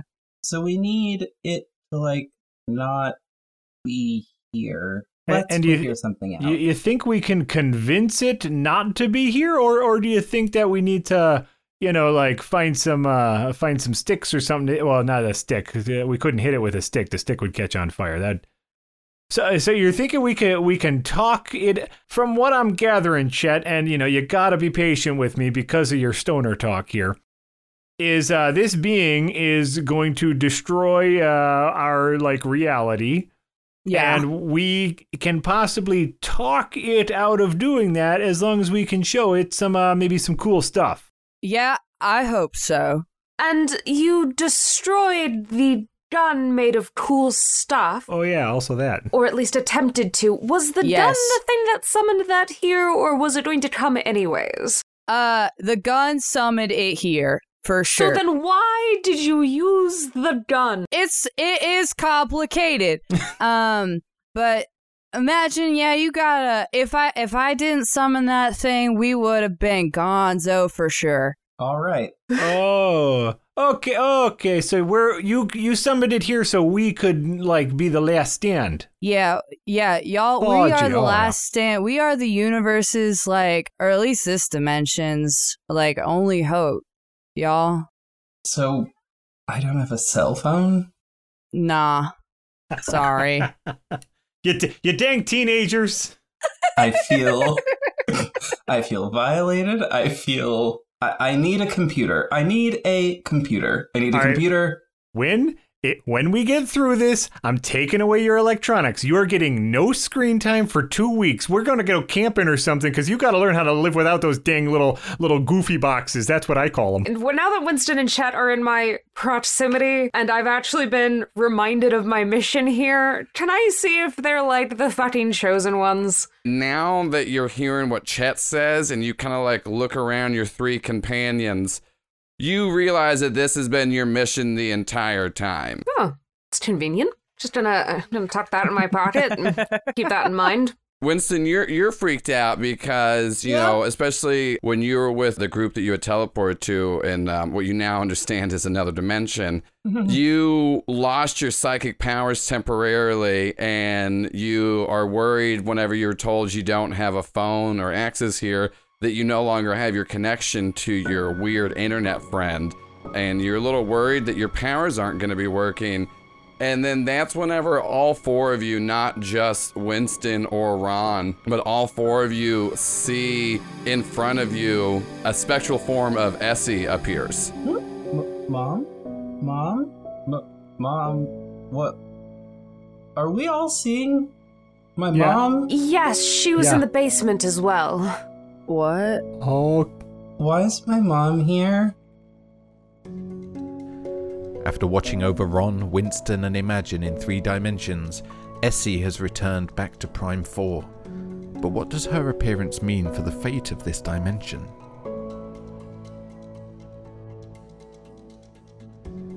Cindy, Ezra, and Rodney step outside of Ed Minions to find the mountain of pride Cindy summoned back for them to face. Already with one companion lost, the odds of this fight are dire indeed. So the three of you walk past all of the dead little drummer boys and Lamar's still dead corpse and go outside. You felt an earthquake and you saw, like a fissure form from where Cindy had hit the ground. And as you walk outside, no one has to roll to read a bad situation to notice the 20-foot tall colossal void giant in front of you. Can you imagine if we did have to roll for that? Yeah. The three of you do walk outside and see this monstrosity just hulking towards the three of you. I'd like to use Occult Confidential. Okay. To ask what can hurt it. Like what specifically out of the weapons that we have. Cindy actually lets you know that this thing, it does void damage, which angels are susceptible to. It is hurt by holy and fire damage, but normal guns will hurt it. Looking at it, you can tell that it has pretty thick skin. It has an armor of 2. It seems like a beefy giant thing that's gonna take a lot of damage to kill. Okay, my second question is there a flamethrower? Oh, there's just all of them. Okay. Literally, like, just armaments rain from the sky. Guns, missile launchers, shotguns, not swords or maces or things like that, or hammers. It's just like guns and artillery. I'm just gonna open fire, if that's cool with everybody. Yeah, no, like that's sweet. Straight up the plan. I have a machine gun that shoots holy fire, so it seems like a good place to start. Yeah, so roll to kick some ass. I just want to put this out to everyone. We had to divide up the hit points from 100 between all of our teams. I went ahead and just gave ours 50. Okay. Cindy, we are going to have a talk. That is an 11. You run in and are just covering fire, and you get to choose one off of the 10 plus Yeah, list. I'm going to go ahead and start with dealing extra damage. All right, so you just run in and are firing at it, and you're going to take 2 harm. It's because every time it stomps, it just like lets out a little earthquake. It's really hard to get your footing. And Ezra sees that coming, and you just like jump up in the air expecting your wings to like catch flight. And then remember that they're not there. No. So then Ezra just like falls, and you don't like completely eat shit, but you do get hurt as you fall down because you jumped. You're an angel. You can still jump pretty high. Yeah, and then you're gonna inflict worse harm. Man, that's a whole move in my playbook I can't even use anymore. I'm sorry. Rodney, what are you doing? Rodney's gonna find a flamethrower and use a flamethrower on it. The most fire possible. Yeah, Rodney finds a flamethrower just right next to him. All right, now before you pull the trigger on that, make sure that the ignition flame is lit.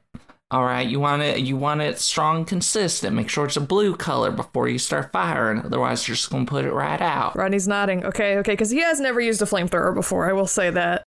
So he checks the pilot light and he makes sure it's working, and then he clicks it on. And I just roll to kick some ass. Yep. Oh, and remember, if the tank gets punctured, make sure you take it off immediately and run away. Play safe. Okay, thank you, Cindy. Oh, that's a failed roll. That's a 4. You're running out to try to get in blasting distance, and then you hear Cindy start screaming about the tank getting punctured, and like you turn your back into a car that's just on the street, and it just pulls the gas line out of the back of the gun and just starts to pour gas all over you. Ah! And you just like, but the pilot light is still lit, and you're listening to Cindy, and you just put the gun down and get lit up. So you're gonna take 2 harm fire. Fuck. I'm gonna stop, drop, and roll. As you're on fire. Rodney, please stop hurting yourself. You throw the backpack fast enough to where it doesn't explode and kill you. Good. Cindy, what are you doing? Rodney, I'll help you in just a minute. We kind of have to deal with the big giant monster god before it destroys all of reality. Don't worry about me. Just attack it. Do not worry about me. This is more important. Just don't worry. I'm fine. As I'm still on fire, putting it out. Cindy's gonna blow this motherfucker up. All right, yeah, roll kick some ass with a grenade launcher. 8.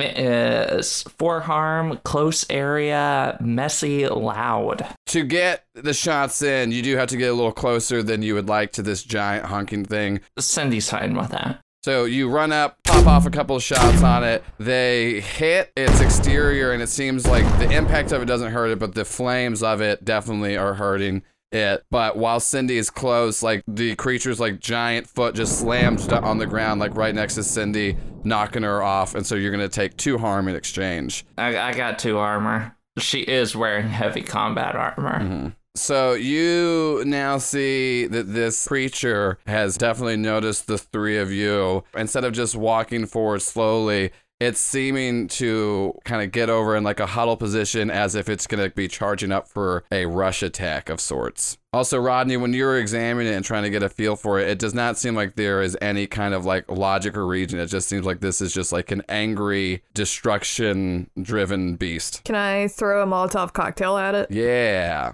I also realized I have luck points, so I'm just gonna start. I haven't used them at all game.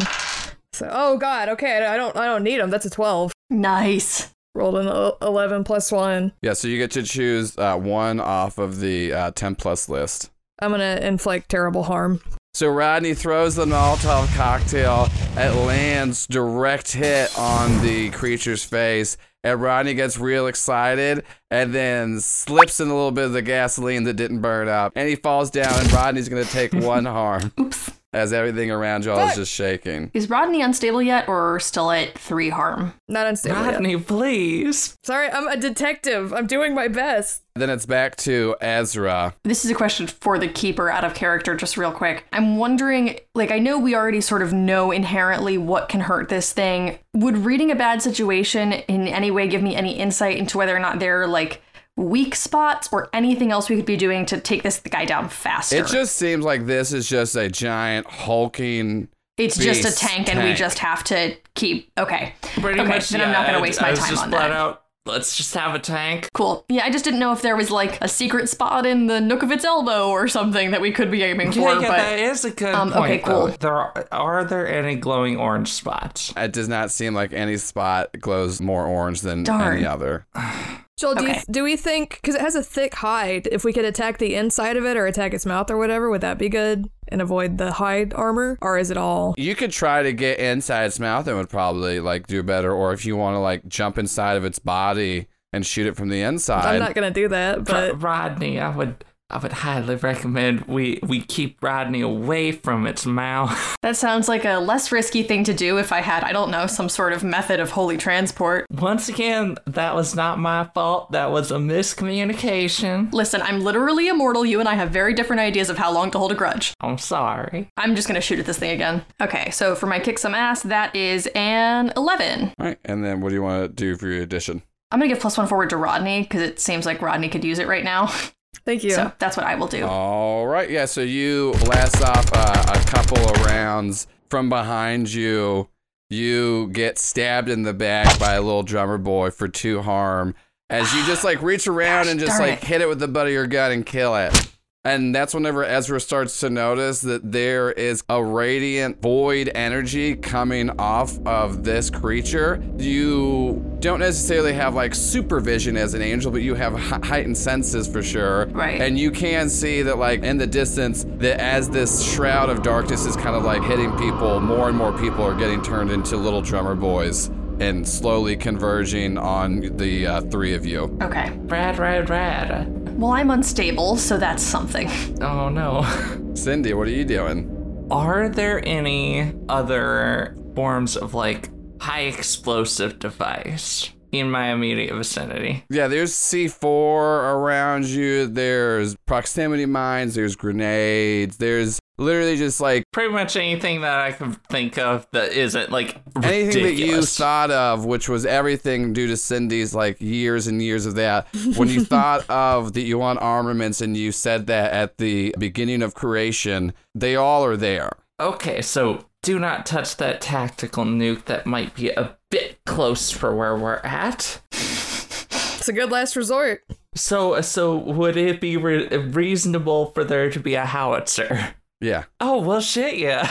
But for that, though, you're going to need act under pressure. That would be a 10. Cindy's looking around and being like, that can't be here. Oh my God. And on the other side of Ed Minions, sure enough, there is a large, like, howitzer cannon. Oh, dear Lord. Now, that does just bring a smile to my face. Yeah, so Cindy makes her way in it, and so your action is like getting to it and like equipping it and getting it ready. And as that is happening, I need both Ezra and Rodney to make an act under pressure, because you see this creature like is now just like running and like a giant like sprint at the two of you. So give me an act under pressure to see if you can get out of the way.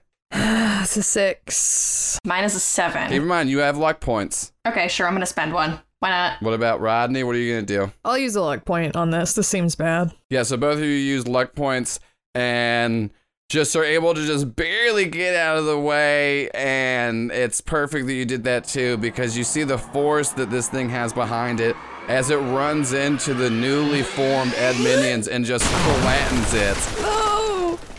Oof. But it stops short right on the other side of Ed Minions, where it's right in front of Cindy, now in the back of a loaded up howitzer cannon.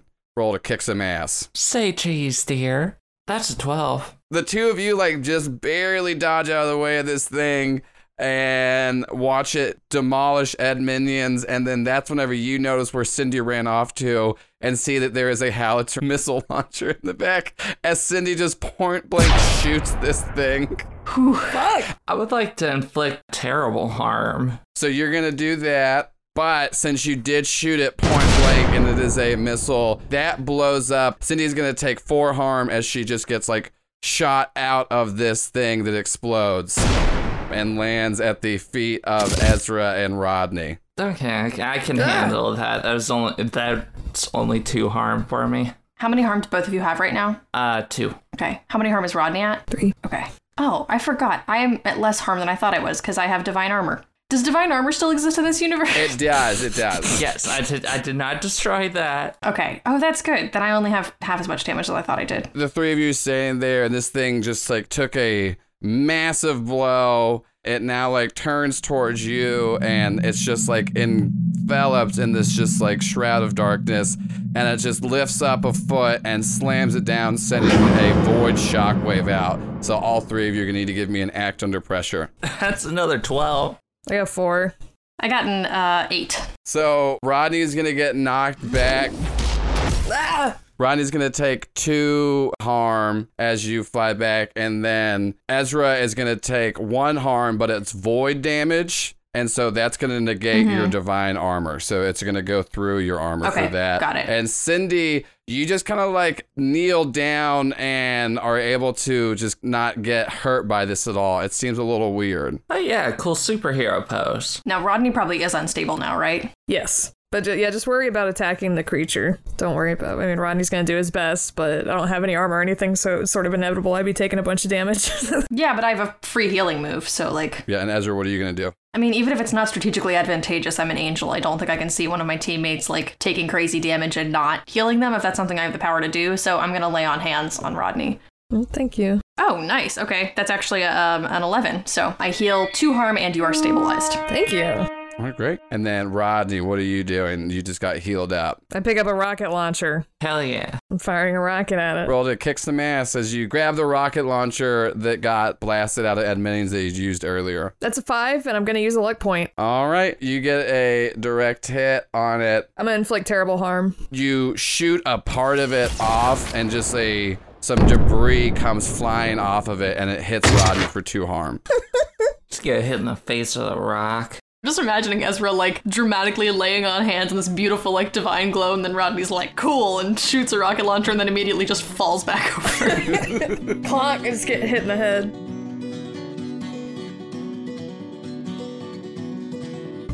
Even with an endless artillery at their disposal, the fight in Prime 1 wasn't going as Cindy had planned.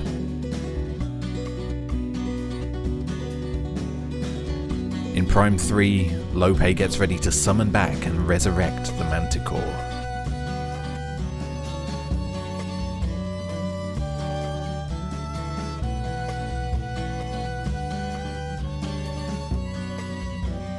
I am on the roof floating, flying, because I can just pass back down through the building to where I need to be. Yeah, so Lope and Alice are in the car right now. Harold is kind of monitoring around Charles up on the roof. So Lope just kind of like puts the inkwell just in like a cup holder and like drapes the parchment over the wheel, just kind of like writing in sort of this really like blind sort of way. Like it's clear that he doesn't know what he's supposed to be doing, but that it's just happening in kind of like an instinctual way with connection to the universe. And once he's done writing, he breathes in a deep breath and just like shouts out to the rest of the building, "Everyone ready?" No. Present. Okay. All right. And then looks down the binoculars towards the body of the manticore. Alice, this is very interesting to you because Lope has still done a very terrible job at explaining anything, but you then see him look into the binoculars and the text that Lope wrote on the parchment begins to glow, and that glow is then transferred into the binoculars itself and then out of the eye holes directly towards the corpse of the manticore. As you start to see the bones that were on the ground inside of Midio-Sin are like retracting in, the manticore is starting to form itself back, but larger and more deadly with an extra set of wings. It's like hands are just filled with claws.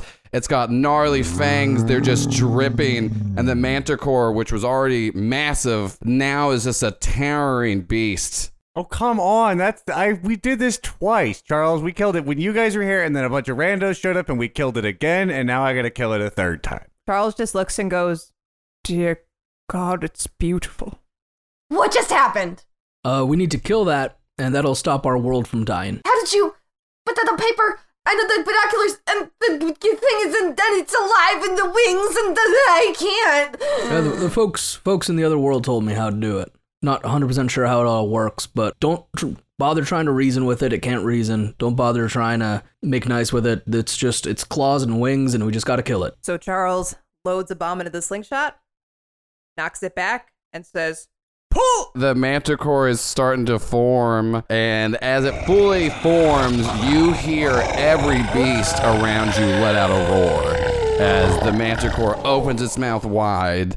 And so I'm going to give Charles a +1 on a kick some ass roll. Ooh, so that's 8, 9, and 10, baby! All right. You get to choose an extra. I think I'm going to you gain the advantage. Charles shoots a bomb in the slingshot right into the manticore's mouth while at the same time just quick draw shooting off a revolver round to where the bomb explodes in the manticore's mouth and it lets out a big roar. But you definitely do have the advantage because the manticore seems to be caught off guard by this first attack as soon as it comes back to life, and the fire seems very effective against this monstrous beast. Charles, as you do that, you are going to go ahead and take 1 harm. You just see a similar vulture that had attacked Lope just swipes down and gets a quick little hit because you are exposed on top of the roof. Lope is gunning it and driving towards the creature, turning to Alice to say, "You've got a couple bombs, right?" Yes, I've got a shotgun too. Fantastic. Light it up any way you want. Okay, and I'm gonna stick the shotgun out the window and shoot at the manticore. And Lope's just trying to bring the car around to do a quick spin by it before driving away again. Lope, you give me an act under pressure. 7. Lope is able to get his car out. You are driving towards the manticore and it seemingly is going okay for now. Alice, you give me a kick some ass roll. 7. It's occurring to me that we should have maybe had you drive and me shoot, because that would have been more to our strengths. I have a -1 for tough. You fire out and what's your shotgun do, harm-wise? 3 harm. Okay, so it seems like the manticore only took 1 of those points of damage. It does have some armor. Alice was shooting the shotgun outside of the window. It's letting out some big flaps because it's trying to take flight, so you shot at its wings. And then the wing ripped back and hit you, and it seems like the flesh of the manticore itself is razor sharp, and you're going to take 2 harm as your arm just gets sliced. Oh, shit. Oh, shit. 2 harm. Even the skin. Even the skin. Well, here I go, back to 4. Yep, same. All right, that could have gone better. Yeah. Harold, what are you doing? watching this and really thinking about reading a bad situation. That is a 7. So I got 1. Yep. And which is the best way in, meaning like sort of, does it have a good way to get to the eyes and face of the monster? It seems like this thing is just feral and rage based. It doesn't seem like it's super intelligent or has great tactics. It just seems like it's aggressive and it's always on the offensive. The best way in is like, if you kind of try to use some tactics, you think you can get around it because it's, you know, it's not trying to defend. It's just trying to murder. So I got a +1 on going while acting on this. I am going to wait for it to be distracted and then try and sling in. All right, and then so Lope, you're going to give me another act under pressure because you're trying to drive away as Alice just got sliced. And it seems like your car isn't moving and you see behind you the Yeti from before has just picked up the back end of your car. Shit, okay. I've got a plan. I hope so. Harold, watching from above, thinks there's no way he has a plan for what if a Yeti picks up my car. That's madness. Lope like looks in the rear view and sees that, and we just get like a shot of just his eyes just like squinting for a second. He just opens his door and shouts, "Alice, grab the wheel," and just like leans out the door, holding on to the side of it, and like holds his gun up and just like fires at the Yeti, trusting that Alice will handle steering while he holds down the accelerator. All right, great. And then that's a hella risky move, so I'll give you a +1 because that sounds like it's right up Lope's alley for dumb shit. Yeah, it is dumb shit. That is true. Alice, you give me an act under pressure. Then Lope, after they do that, you give me a kick some ass. 8. Okay, great. Yeah, so you are able to like grab the wheel, but Alice did leave the back window rolled down. But they are in the front seat, luckily, and they're able to drive. Lope, you give me a kick some ass. A 9. You just like shoot out the Yeti's legs. It does fall down and the Yeti doesn't hit you, but what is going to happen, you're going to take 1 harm as the car just like slams down the ground and you are just like leaning out of it. So you have fallen out of the car. Oh, hell yeah. He hits the ground and just like rolls and like stumbles himself back up because he's got 1 armor. But he's just like standing there now with just like his big ass hand cannon in his hand. It just like looks over to where Alice is driving away with the car. Yeah, I was gonna say, Alice, you're like driving back towards Midiosin, and then like you realize like, oh no, Lope fell out. And from your seat, it's no longer accelerating because the only reason it was still continuing to drive. I'm gonna climb into the driver's seat. It's just coming to I'm a taking slow over your car. roll. Perfect. Charles, you're on the rooftop, and then you see a chupacabra that had attacked the car earlier flies its way up and lands next to you and is coming at you. Charles goes, "Not today, you rat bastard!" He's not going to waste one of his bombs on this guy. He's just a lowly chupacabra. But he is going to use his high-power rifle to kick some ass. Kick some ass. 6, so that's a fail. Charles gets chupacabra just right on top of him. Charles is going to mark 2 harm. Oh, guys. As Charles is just getting mauled. I am 1 away from dying. P.S. Okay. And then Harold, you see this. Harold lies down, drops the sword though. Okay. Because it's a manticore sword. Yeah. It's not a chupacabra sword. Tries to phase his hands through the chupacabra's forehead. Yeah. So that's 8. So yeah, Harold goes down, puts your ghost hands in the chupacabra, and are able to like shock it from the inside. But what's just weird is like some of the chupacabra blood, even though you didn't know it was magical, gets into your ghost bloodstream. It seems like you're just kind of getting toxic shock from the inside. So you're gonna take 2 harm, but it'll only be 1 since you have like the ghost armor. Cool. So Harold will take 1, but then the chupacabra does like die in front of you. Lope, you did see like Charles was like, posted up right on the edge of the roof. So you're able to see Charles do that. And you do notice Charles looks close to death, and you do know that Alice just took that big hit. What are you going to do? All right, so I got to get back into that car. So we get just like a scene of Lope running after the car and kind of like trying to run in a direction, sort of strafing to the side to try to get to a direction that if Alice turns it around, he can like get into it. All right, you fucking act under pressure. 7. You scream to Alice like, "Bring it around! Bring it around!" Alice is now in the front seat, so they do start to like bring it around. And then you see the back window was left open from where Alice had the shotgun. So Lope, you just like do a dive mid-air and they're able to tuck right in and land in the back. And then you're just like, oh, that one easy. And then Alice looks back and then notices, because Lope didn't really notice it at first, the Manticore's claws raked down Lope's back as he jumped into the car. You're going to be taking 2 harm and you're now poisoned. Oof. And you're just bleeding everywhere. And then Alice, you just see the top part of Lope's shoulder where it first hit. And it looks like, because you've seen infections, usually they have to take some time to like kick in. It seems like this Manticore, now that it's newly reformed, its poison is even more deadly than before. Oh, dude. Ooh. Oh, it stinks. Oh. Oh, it stinks already.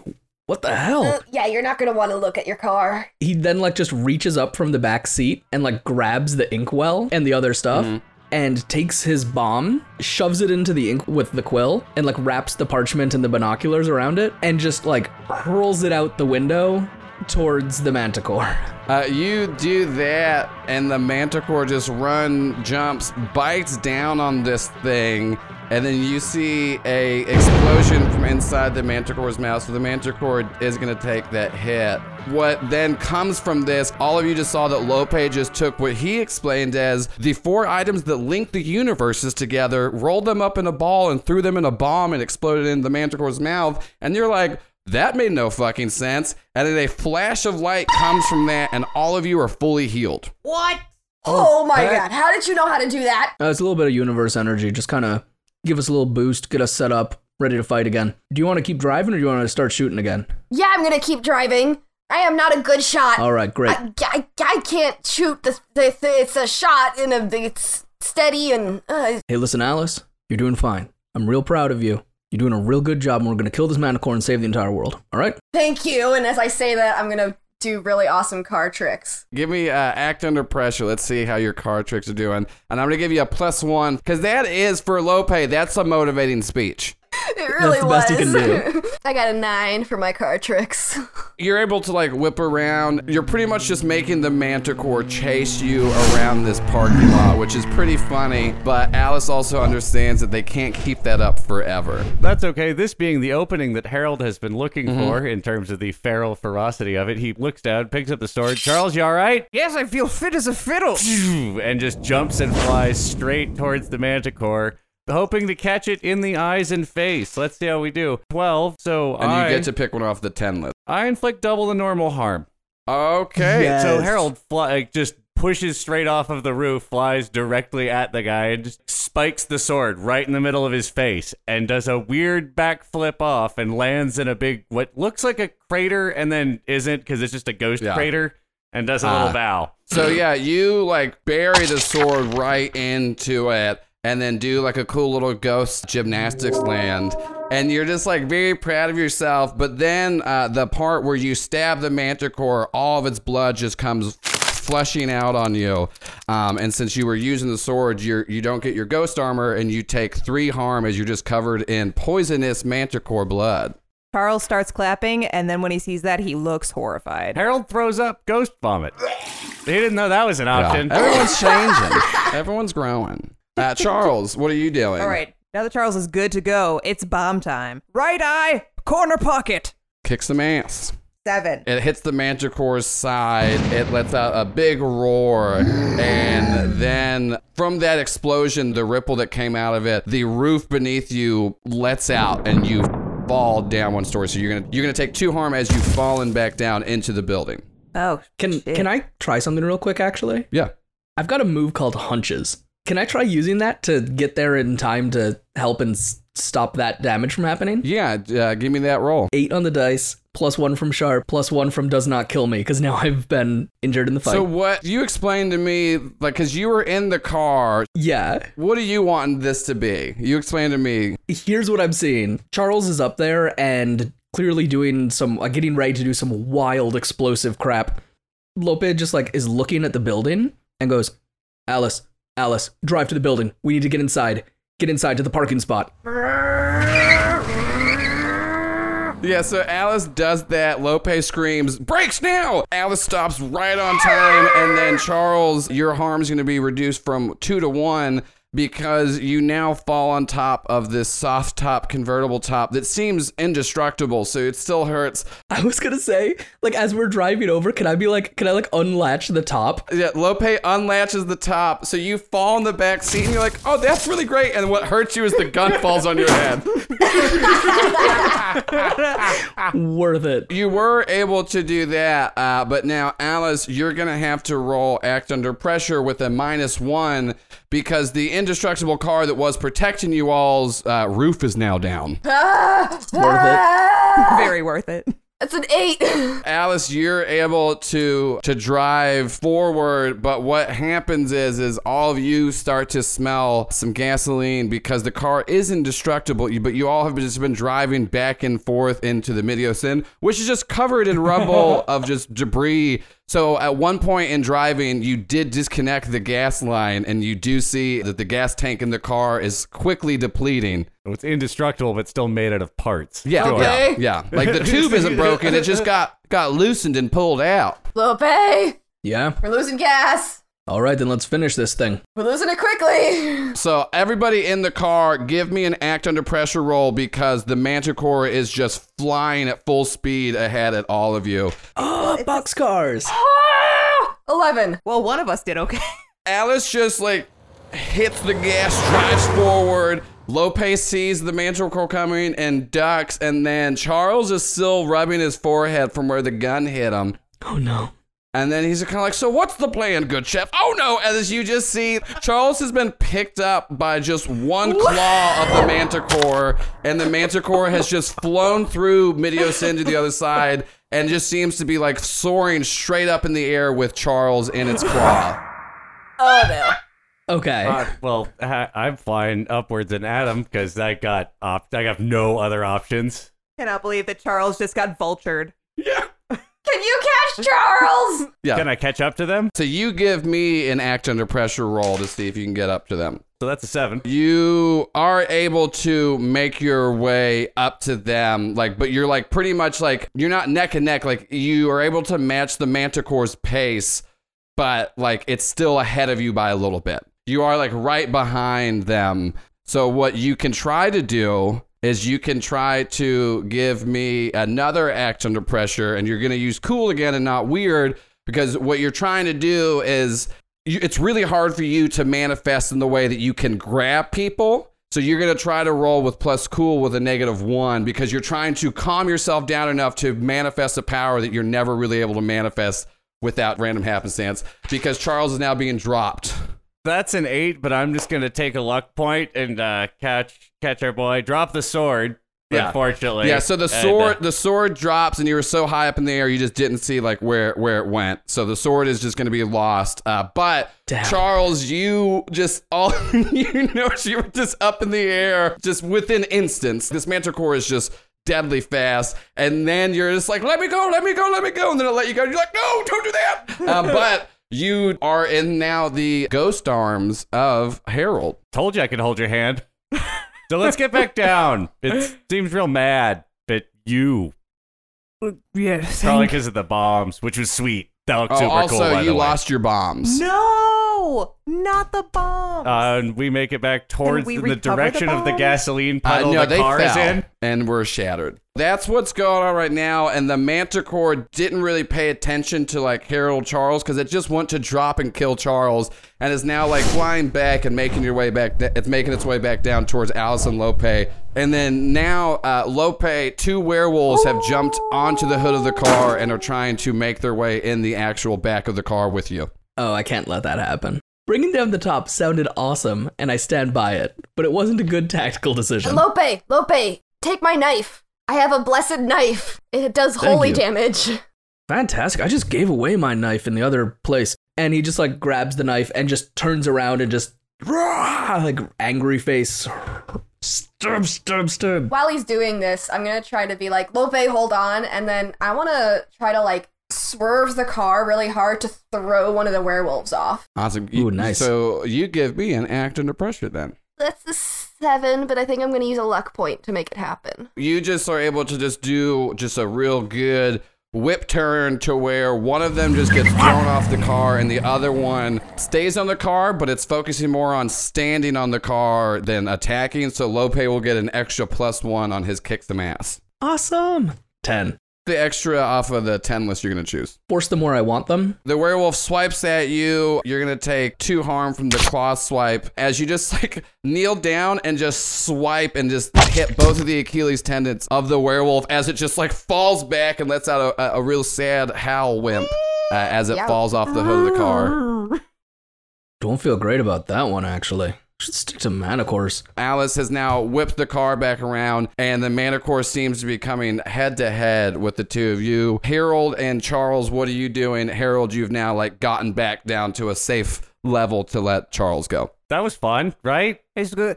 Thank you. I can never repay your debt, and no, it's okay. We're gonna die from this, and then we could be ghost pals and not have pizza together. You have surprisingly warm hands. I think it's part of the look. It got complicated when you were gone. I fought a guy like with the fused power. Let's get the Manticore. Great. So, do you think that you could lift me in the air again, or is that too much?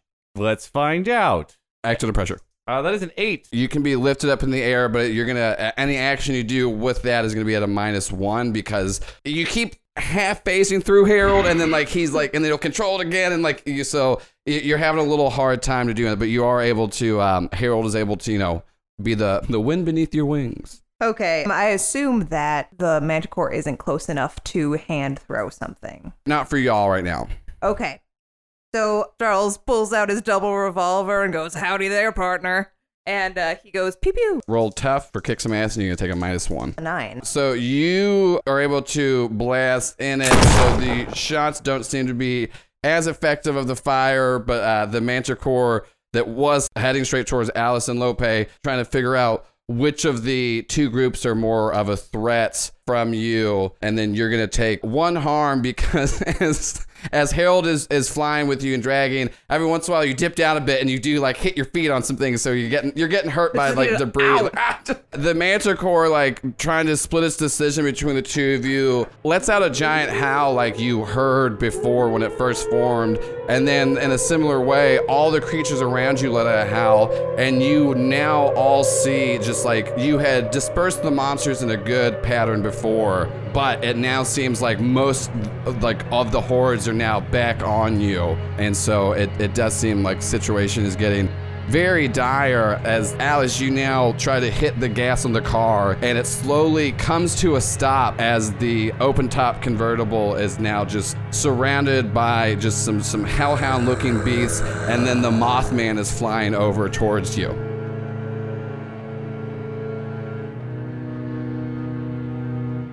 With a call to action bellowed out from the center of creation, Lope's boasting has summoned beasts of all kinds to challenge them in the final fight. Being overrun by feral and relentless foes is the choice Lope made so that Julianne and all in Prime 2 might have a better chance at survival. Standing side by side, all but Charlie that is, Julianne begins to summon back the Guardian as Kurt and Conrad stand ready.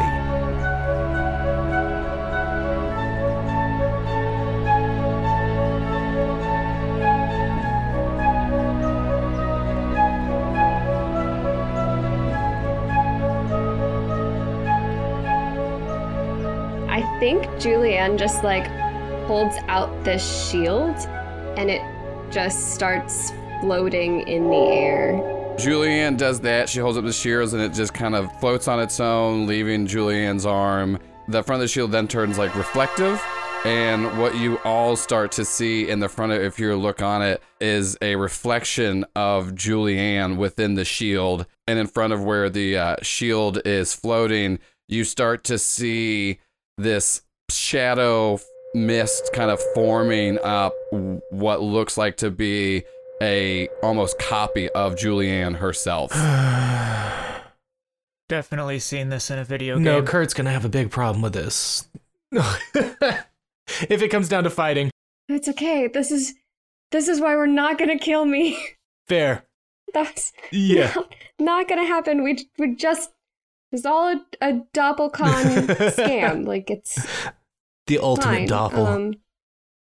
I think Julianne is like stunned and surprised, but also like unsurprised. So there's like a moment of just taken aback, takes a step back for a second, and then schools her expression back into, no, this makes sense. So as this entity is forming in front of the four of you, what are the last things that y'all are going to do before it finishes up? I'm going to hide behind Conrad. I'm going to stand as widely as possible to hide Charlie. I appreciate that. But just like Clint Eastwood eyes, just narrow intensity, smolder. I'm going to inch towards Julianne, and I'm just going to ask me like, you didn't give away ocean waters, did you? No, I didn't give away ocean water. Okay, we really got to talk this being into saving us. That's good to know. Something to fight for, other than existence. Yeah, maybe offer them an ocean water. They'll like that. Who doesn't like it? It's really salty. Do you like parents? We still have those. Yeah. Think we'll be okay. We have to be okay. Yeah. And as soon as the shield stops glowing, Julianne takes her sword off her back and just like smashes through the shield with the sharp edge of the blade, and then just like holds the sword in front of her and makes eye contact with this deity version of her. Yeah, so you all see that Julianne just does this. As soon as she runs her sword through the middle of the shield, a bright flash of light is let out. Everybody that had any wounds or injuries inflicted is now fully healed. This shadow version of Julianne, which is also holding a sword out in a similar mirrored stance. Give me strength. And Julianne steps forward, lets out a long breath that she had definitely been holding, and slowly places her sword on the ground in front of this shadow mirror self. Tulian. Tulian. In front of Tulian. I want you to give me a charm roll just to kind of see the general reaction of this. I would like to use a luck point, please. So you use a luck point. I think what's happened is like Julianne starts to bend over and then realizes that she's about to break eye contact with this thing and that might be rude. So she like holds the eye contact in fear of what could have happened. But you are prone down on the ground and showing that like you're not trying to attack. And so Tulian just puts their sword down by their side and just looks at you, Julianne, and asks, so you're the one that summoned me back? I am. I didn't expect anybody to actually try this. I'll be honest. One of the things we never thought of is how resilient you all can be. We're resilient enough, but we can't last without you. We need you. All that I've seen since I've left is reasons why nothing should last forever. This world's no different. I don't think that the loss of good in this world is worth dismissing. They look at you and they look around and they look at all the corpses of all the doppelgangers on the ground, and they look at the torn shirt of Charlie and then the blades that both of you hold, and they say to you, you've spent your life destroying monsters that are the same as you all. My creations are endless in this world, and what has come from the other worlds is just the same as you, and the four of you have sought out destruction. And you want to save this world when you yourselves are destroying the members of it. I mean, technically, I'm an accountant. It's the ghost in me that's sort of the one that fights.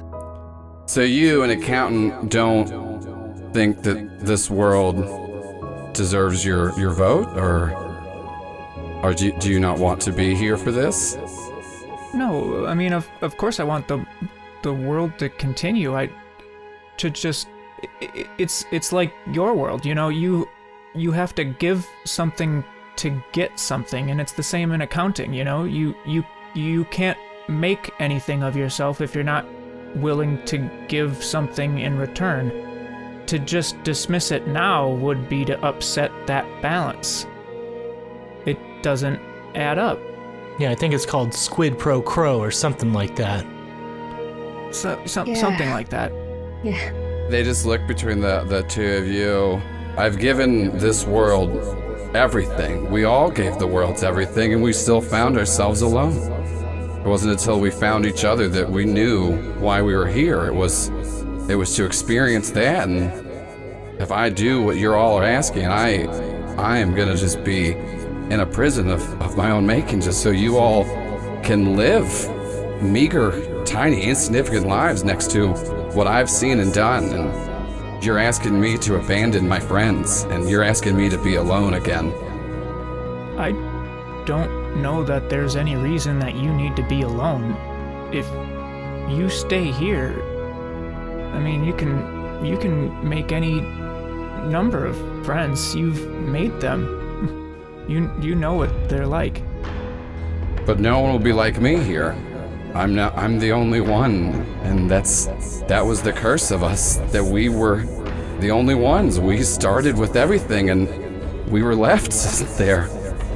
And I don't want to go back to that. I'd rather see the end of it all. Wait, who left you? I don't know. I don't know why I'm here. I don't know why I was tasked to be the first in this world, and I do not know why my friends were tasked to be the first in theirs.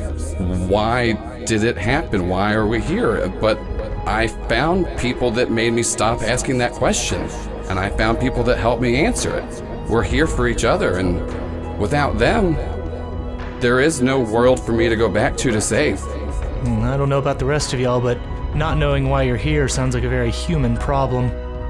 So perhaps we're not much different. Can I roll a charm? Yeah. Hooray, 11. They hear you and kind of chuckle and just go, The undecided would have definitely enjoyed you. Listen, I knew when we made this decision to leave that would be the end. And if you've called me back, that probably means that the others were called back. And that means that we gave you all the tools that were supposed to warn us before our time was up.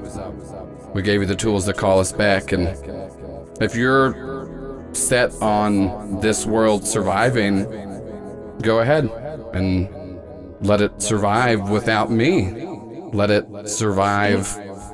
It won't. But I'm sure what's happening here is happening everywhere else, and there's no chance that the others are gonna be having this conversation with any of you. As they look down at their form and kind of look at you, Julianne, and say, I don't know how you all learned to summon us back, but the ways that you've done it, I can tell that even if we join back up together, they're gonna be forever changed. And honestly, we all were changed when we went to the end of the dimensional line. Everything we saw, every world has aspects of the ones before it, and those just build on top of each other. And the idea of everything merging and just seeing how it all ends the same way, there's no point. And if y'all would just like to buy a little more time for yourselves, do what we did. Be selfish. And they kneel down and bow their head.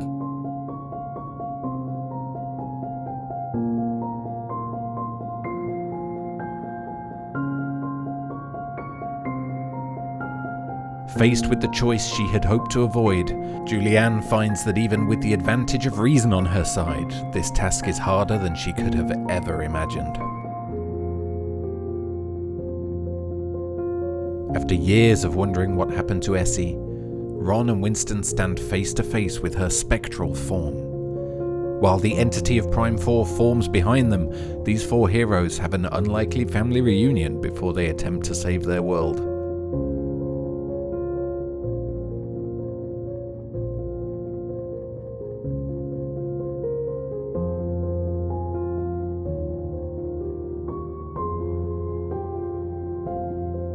I immediately walk towards her. Same. Y'all try to hug her and then just kind of hug each other because she is a ghost. And she reaches out and tries to touch you, but it just kind of goes through. And she goes, "I'm so sorry I can't physically be here for you, and I wish I was able to reach out to you sooner than this, but I was tasked to make sure all four of you were brought together." And then imagine you're now seeing Essie, and you're starting to realize this is the dying god that breathed you into existence. What? Imagine just drops to their knees and is speechless. So, where you been, Essie? I found out centuries ago what was coming, and that we had to draw everyone together. Chet understands. Chet was chosen to speak for you all.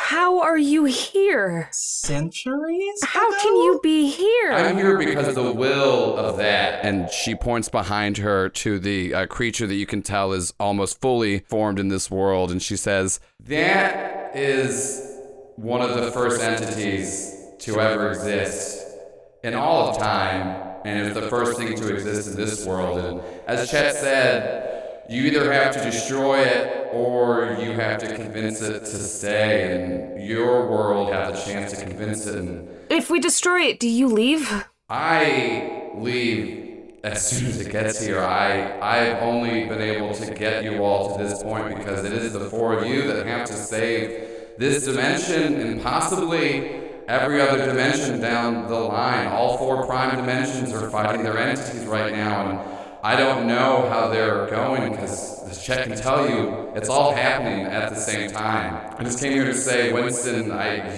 you didn't have a weird pen pal friend on the internet. It's been me. Oh, well, I guess that makes sense. Ron, I told you whenever, you asked me, like, why was I ready to stay with you just after a few weeks and move in? I told you I knew. It's because, Ron, I always knew it was supposed to be you. I don't even know where to begin. So I didn't have a weird ghost friend. Which means you're the one that sent me that thing. That did the thing, and now I can do the thing. Oh, and you bought us pizza, too. Aw, thanks. I mean, I feel like you're just kind of pointing out two of the literally millions of things that I did throughout all of your lives to bring you here. I made you imagine, but anyways, pizza, yes. Oh, but that was good pizza. Well, I guess and technically me too, but that is true. Wait, does that make us siblings? Oh my god, does it? It gets really excited. I think it does. Yeah, I guess technically, this kind of makes you. Anyways, I feel like we kind of got off subject. A little bit. Okay, we have to do something with that thing. What do you recommend we do, Mom? You ask her, and she just looks at the four of you and says, "Play." And then you see her disappear. No. It's so much to ask. And as she disappears, you now see this 6-foot-tall flaming void, and is now fully formed as all of these digital hellhounds are just kind of like kneeling at its feet in obedience as this newly formed entity starts to like move for the first time in this dimension and over millions of years. Well, shall we go at this like a dating sim or a first-person shooter?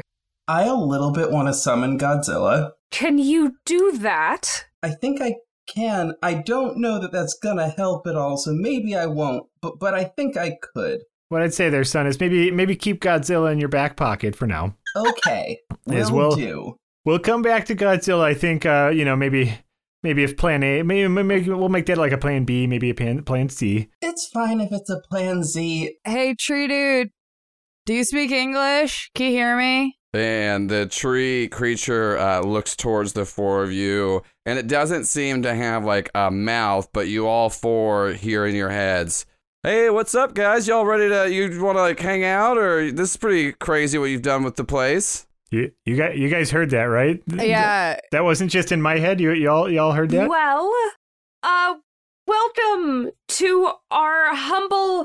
Imagine looks over their shoulder at the crumbling internet cafe. Are you a tree? Shit, am I? And then it like looks down and goes, "Oh, whoa, I did not look like this the last time I was here. That's weird. What okay. did you look like before? I guess I'm like, I don't know, kind of whatever I wanted. There was like a good while that I was just kind of like, always like formless. And then there was a while that like I looked like just whoever I kind of want. I see someone cool on the street, but like I look like them for a while. And then I think most of the time I looked a lot like Peter Gabriel, people told me. I think that's an excellent choice. As a very handsome man. So why aren't y'all trees? So what's happening in this, since I left? Also, why am I here? I think I summoned you, dog. Okay. Hey, I'm Chet. What up? I'm What up? Shit, I guess y'all would know me as like the undecided. Yeah. Oh. So yeah, like what did you summon me for? Because I was like hanging out with me and my friends. We were just kind of waiting out the end of the nothing. We weren't doing anything. I know. No, you can't trick me. You can't trick me. What? I know what you guys were doing. What? I know what you. How do you know? Well, you don't know what we're doing. You're just like a little thing. How would you know what we were doing?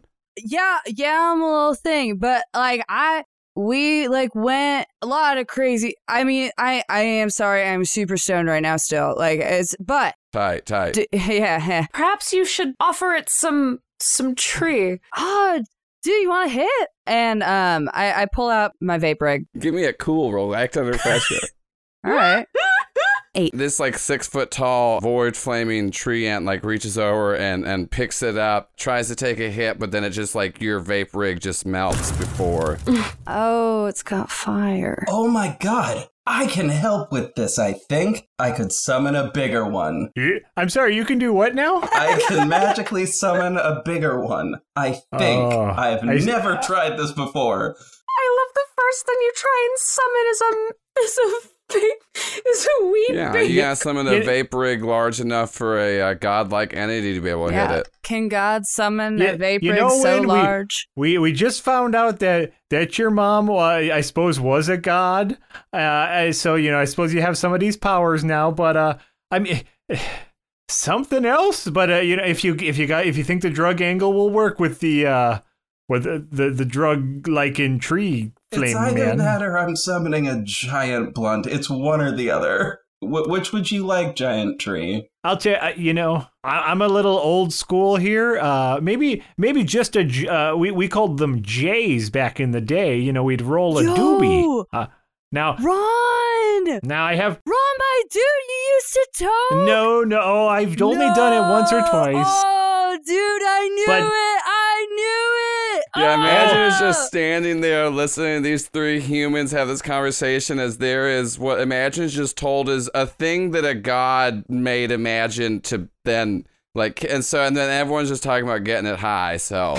Imagine is like low-key seething and is like very much wanting to attack. But also, maybe getting it stoned first would help. If anyone you could also investigate a mystery or read a bad situation right now. And then, Winston, if you want to go ahead and try to summon that giant magical god doobie. I'll read a bad situation. What are you doing, Ron? I'm gonna give a help out action to win here. Okay. No need. I rolled a 12. Oh, you could feel my help because I was telling you, you got to twist it from both ends and then you lick it. That's how you make it work. That's how we did it back in the day. I rolled an 8. Okay, and you're trying to read a bad. Yeah. Are there any dangers we haven't noticed? You are kind of looking around, and you had heard what Chet had said. This was kind of like the last fight, and then you also knew from your mission was to stand with hunters in the final fight. And with your understanding of cosmic energies, it does seem like all of the energy around you is becoming more and more volatile, and it's not just where you are. It seems like the energy and makeup of this dimension is about to explode. Under their breath, Imagine is going to go, the longer it's here, the worse we will be. He's tearing our universe apart.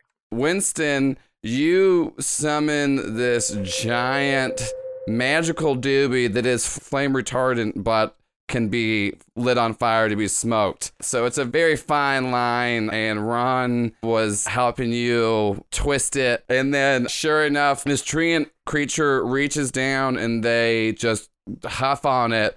And they just go, All right, that's fucking okay. Did I make it too strong? No, that's good. That's good stuff. Oh, okay. That's cool. I guess. Well, y'all seem to summon here for something, and this is pretty tight. So I guess are we just like gonna get high and then I'm gonna head back out, or? No, bro, yeah? you can't head out. If you so like I know you want to hang with your friends, but like if do you know my friends?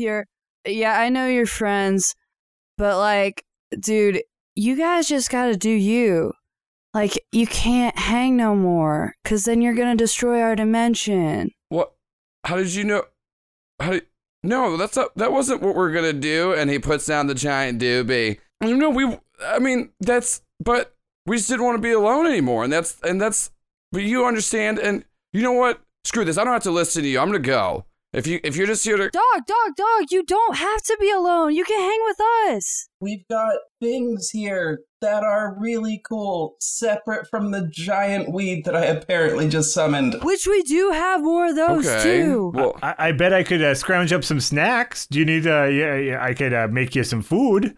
I know that after smoking some pot, I used to enjoy maybe a slider. I don't believe we have any sandwiches left.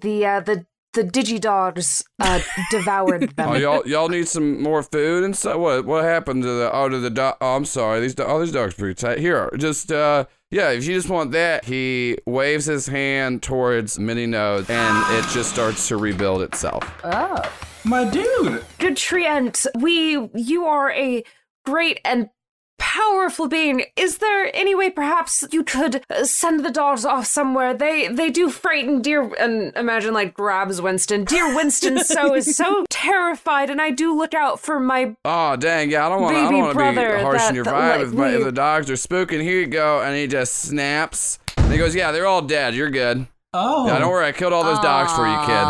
And speaking of, if you could get like smaller a little. I'll say it seems a little weird, but I kind of can't change the form I'm in right now. Oh. I don't know. Well, it is such a great form. We dare not ask you to change for us. I didn't pick this. This is kind of weird to me too. I kind of feel like a little weird like this. Like this isn't my skin. Sure, because you said usually you're one of them incorporeal beings. Yeah. Yeah, it's just kind of whatever I am. It's. Wibbly wobbly. Yeah, I guess if you guys want to go inside and I don't know, like you guys want to go like play some Call of Duty or something? Yeah, okay. Sure. Hey, give me 1 second here. Quick huddle, gang. Quick huddle. So we're gonna try to huddle up. Dude. You can call me a little slow here, but is it good that he stays or is it bad that he stays?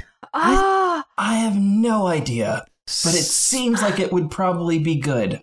Okay. And also, Mom said play. Well, we can't let him leave. But I don't think being here is super great anyways. It is kind of my mission in life to make sure that he does die. Oh, Chet. Imagine, like, what happens if you, like, don't complete your mission? Imagine just goes blank. Like it's never occurred to you? Like a computer getting in that loop. I think if I complete my mission, I get to go home, but home isn't. I thought home would be here. Oh, imagine you're always welcome here. You've crashed on our couch. I think exclusively for the entire time that you've been here. What year I've been here. And I know you keep saying you're looking for other places, but we just know you're welcome here. You're always welcome to stay. All right then. I suppose for now, let's go play some video games. Yeah. As you say that, you hear some coughing behind you, and you see that he is taking a large drag off of the magical doobie and lets out a billow of smoke that covers all four of you. And then once it clears, you find yourself now inside of the media room of Mini Nodes. Everybody has a controller in their hands. Whoa. So, Mr. Ant, you play any Rocket League? And he goes, I haven't tried that. I mainly just do a lot of first person shooters. I like to pwn people. I like to do a lot of no scoping. I just like to show people how good I am. Yeah, I spend most of my time just kind of memorizing maps. And you guys ever heard of glitch points? Sure. Are you sure we don't want to kill him? Well, I'll tell you, I'm a firm believer that while video games don't cause violence, I don't like to invite that in my home. And so I enjoy the more I like the race cars. You get a race car and you hit a big soccer ball, or as some might call it, a football. But for me as an American, it's a soccer ball. And basically, your car, you just hit a soccer ball. I'll tell you what, it's a real good time. All right, so we want to do that one called Rocket League. Yes, it's quite fun. Great. Let's go. And as soon as you said let's go, your controllers turn into steering wheels, and you now all find yourself inside of what seems to be a miniature car in a giant soccer field, and you start to hear a countdown in the sky. Considering how much cars explode in this game, maybe this was a bad idea. Yeah, I'm real bad at Rocket League. I did not think this one through. I think. Wait. I think I stay puffed myself. Better game. I have a better game idea. As Winston is pleading this, you just hear in the sky, 3, 2, 1. Oh yeah, I instinctively hit that rocket boost. Yeah, you gotta boost it. Everyone you're gonna give me a 2d6 roll. We're gonna see who gets to the ball the soonest. 4. I got a 7. I got a 4. I got a 5. That means I'm hanging back. I got goalie, guys. Don't worry. I'll goalie for a little bit. I think everybody else but Imagine kind of like peels out a little bit, and they don't get the little starter boost. And Imagine you're heading straight forward the ball in the middle with the undecided coming at the other side. You just barely clip it, getting it out of the way of his, but you're kind of knocking it back. And so you all just hear the same voice in your head go, okay, so I figured we'll do, 4 versus 1. Pretty good at video games. So whoever gets the first point gets to choose the next game. And, let's kind of make this interesting. You're down in the game, you're down in real life. I see that in a bunch of movies, and that's a great thing. I'll tell you what, Mr. Godbeing there. I think a lot of games do have kind of a lives system. I think there's some rules that we can interpret here. So what do you want to do? What do you think is like the fair kind of like how many lives each? 6 lives. 6 kind of seems a little. Let's cut that in half. 3 lives, and then all of you just. Can it's in your I vision quick press too. up, down, left, right, select, start, AB? Like just try to get that infinite life cheat code. You just see Ron's car just like jerking like forward, backward, and stuff like that as he's trying to do that. All of you, once the undecided says you all have 3 lives in your actual vision, you now see like 3 little bobbleheads of yourself. Oh, I don't like that he can do that. I'm gonna say this is a win. I think this is a better. It's better than 1. As y'all are having these conversations and being terrified about the 3 lives rule, you then see the undecided do one of those cool ass like explosion jump boosts in the car, hits the soccer ball in the air, and it's now flying towards his goal. Okay. I'm here. I'm goaling. I'm ready to go. I'm moving forward. I'm not like near the goal because I know you can get knocked into it. I've played this game a few times. I have 100 hours logged in. Win does not know about my secret Rocket League obsession. Act under pressure with plus cool, and because you have secretly played this game whenever Win's asleep for the last few years, you are going to get an additional +1. With the +1, that's a 13. Oh, Ron just runs up on the side of the ramp, does a jump off, and then just hits the ball off perfectly to where the undecided was on his side of the court, and Ron has knocked the ball into the other side of the court, which is going to give someone a +1 moving forward on an attempt to make a score. Who's going for it next out of Chet and Winston? All right, so I put my foot down on the thing. I'm treating this like a real car. So yeah, you are going to also give me an act under pressure roll, and you get a +1 from Ron. That is a 9. Winston flies forward and tries to hit the ball and misses it once and then swerves back and is able to hit it to where it's like propelling forward towards the undecided goal but doesn't make it in. And then Winston kind of peels out and drives up the wall. And now what's Chet doing? Chet's just gonna... I'm real bad at Rocket League. I'm real bad at Rocket League. I'm real bad at Rocket League. And I'm just accelerating towards the ball. All right, act under pressure. I got a 4. So Chet is barreling towards the ball and gets like one of those nice boosts and then jumps up and is about to hit it. And as soon as that happens, the Undecided's car also collides with Chet. And you see Chet explodes as the Undecided knocks the ball back onto the other side. Chet loses 1 life as Chet respawns. I hate this game. Chet, you okay? I feel about 2/3 okay, 1/3 not okay. Fair. All right. That makes mathematical sense, yeah. Yeah. But you now see that the Undecided is doing some good weaving in and out, getting the ball back on their side. Imagine, what are you doing? I'm going after the Undecided, not the ball. Okay, so you're gonna give me a tough roll. That is a 9 + 2, so 11. So you see Imagine swerving in and out, and the Undecided, you hear them laughing. And it's like, oh, you're not going to get the ball with that. You're not even doing those texts. Oh, shit. I see what you're doing. And then Imagine just hits a boost, runs into their car, and just the Undecided explodes. The ball is now open. What is Ron doing? It's closest to you. All right. So the ball is now in the open. I'm leaving my post at the goal. So, heads up, leaving goal. I'm doing the quick chat that I'm about to go for it or whatever. So everyone knows that someone else needs to cover the goal. And you know what? I'm going to do one of those tactically sound but not very flashy headers where you hit the ball on the ground, but you can aim it better that way. It just doesn't look very cool. Okay, so yeah, you're going to give me an act under pressure and you'll get a +1 since Imagine just blew up the Undecided. No, I'm unopposed. 10. And so Ron hits it. It's not too flashy. The Undecided is slowly coming back in. And you hear him go, what's the point of even doing something if it's not fucking cool? That's such a noob hit. It doesn't even count. And then you hear the goal sound goes off. And then you all find yourselves sitting back in Mini Notes Cafe. He's like, fine. God damn. That's not even like a good win. Like, you just fucking cheated pretty much. So, like, it's not a big deal. Oh, God. He's one of those. Well, you know what? Dad, how about we pick a different game then? Before we pick a new game, Mr. Flaming Tree God, do you have a name or something that you prefer to be called? I feel weird. Last time I was here, I told everyone to call me the Undecided because everyone else came up with like a pretty fucking tight name. And like, dude, it's so hard to come up with cool sounding things. Like, that's true. It is not that hard. I mean, you try it, right? You tell me one name. If you were trying to get people to do this whole quest to change their entire lives just to tell you and your 4 friends that the end of the universe is about to come, but it's like you got to make them think that they're saving themselves and not just giving us a heads up. Like, what would you say for people to call you? The Beholder of the Undying Light. Okay.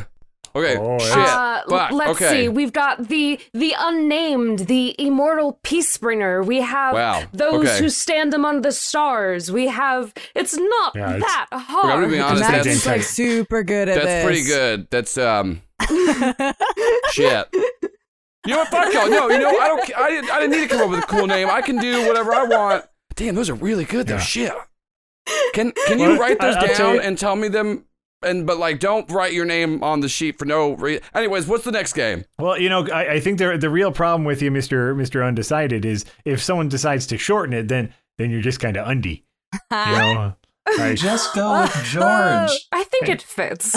George is good. I'll tell you, I like Beholder, Mr. Beholder. Yeah, Ooh, that's strong. My name's George Beholder. Let's move on. What's the next game? Yes. All right, hey guys, quick, huddle up. All right, 1 second. Okay, maybe if we can, here's what I'm thinking. If we can think of a game that has kind of a non-violent loop, something that'll keep him busy literally for eternity, where there's no violence in it, but like he has to do something every single day. You know what I'm saying? Well, we had Stardew Valley or that Angry Goose game. I feel like he might enjoy that. What's the one like Stardew Valley, but it's like the Nintendo? What's the one with the little people with the big heads and they gotta like go fishing and find seashells? Animal Crossing, dude. That's like my fave game. Oh, yeah. All right, we just get him in there. We get him in debt. And then we are golden. I'm saying if we're Tom Nook, he's beholden to us. You know what I'm saying? Yeah. We're the beholder. The beholder is the beholden. Oh, Dad, you're a genius. Let's bring him in. You guys know that your huddle isn't like a dome of silence. I heard everything you said. You were in the same room.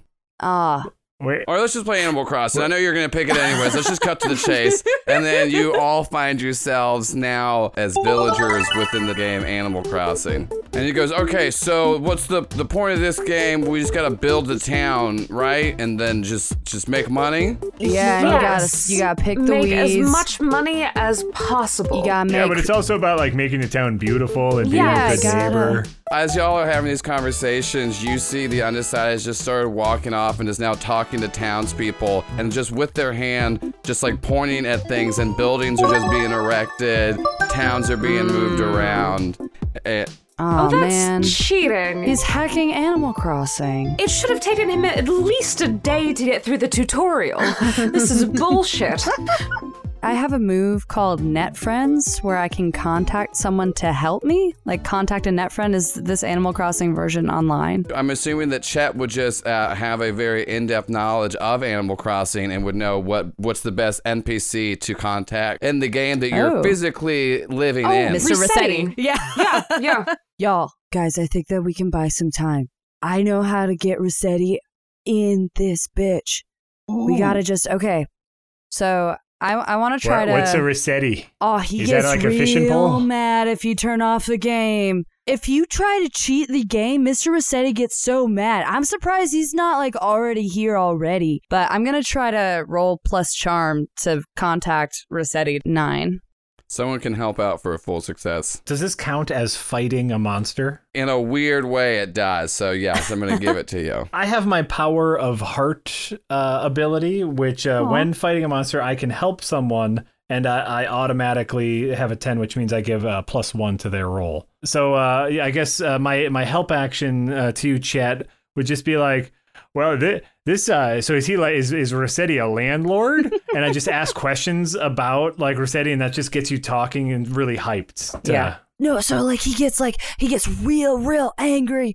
It's like, cause like you think you're like, oh yeah, I'm just gonna turn it off because I just did a thing I didn't want to do. But he's like, you can't reset the game. That messes with the game.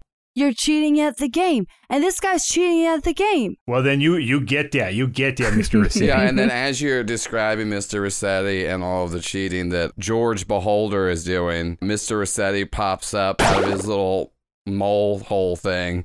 And it's just kind of like, wait a minute, is someone cheating at the game here? Because my whole thing is just a good, honest, clean game. We got to build the town. And if you try to mess up the mechanics, like the whole point of this game is to have a fun, very casual experience. And if you're cheating, it really just kills the essence of Animal Crossing, which don't tell any other people here that it's a video game, because only I, Mr. Rossetti, know that. Everyone else here thinks it's a real place and the stakes are real for them. But when you do turn off and restart your game, I die with it.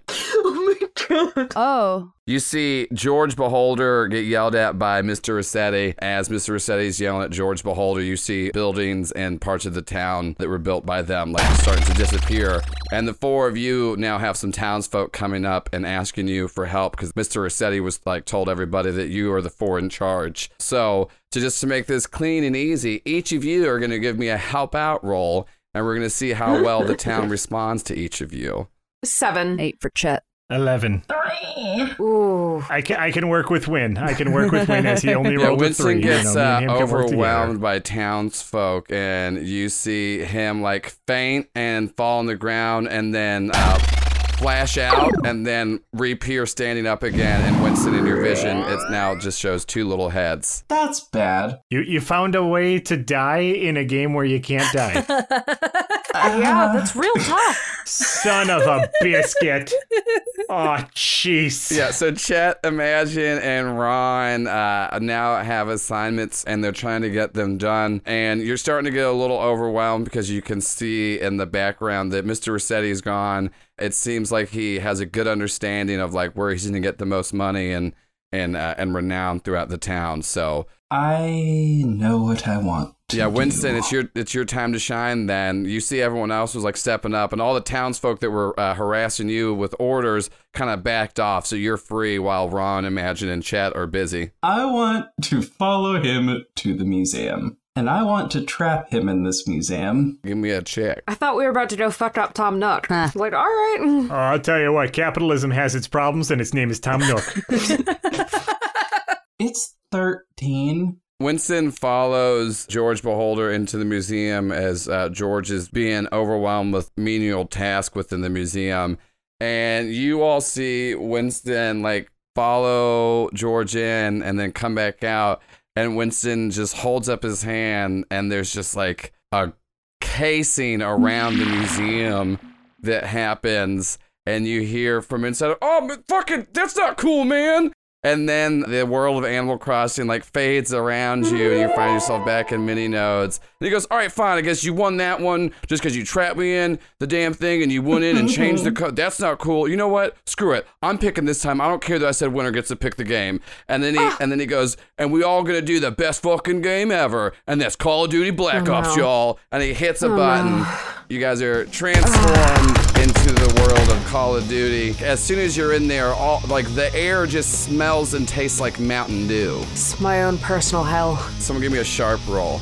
I can. Chet gets a 9. Chet, you are standing there and then everybody is talking and then you start to realize that, oh shit, you are in Call of Duty and there's a bunch of weapons around you and you start to see like George Beholder has grabbed one of them and is like turning to fire on you, Chet. I want to tackle him. Roll to kick some ass. And we're all still like dicking around with each other, so we don't even notice this. Got a 7 minus 1. Can I mark luck to change that to a 12? Yes, you can.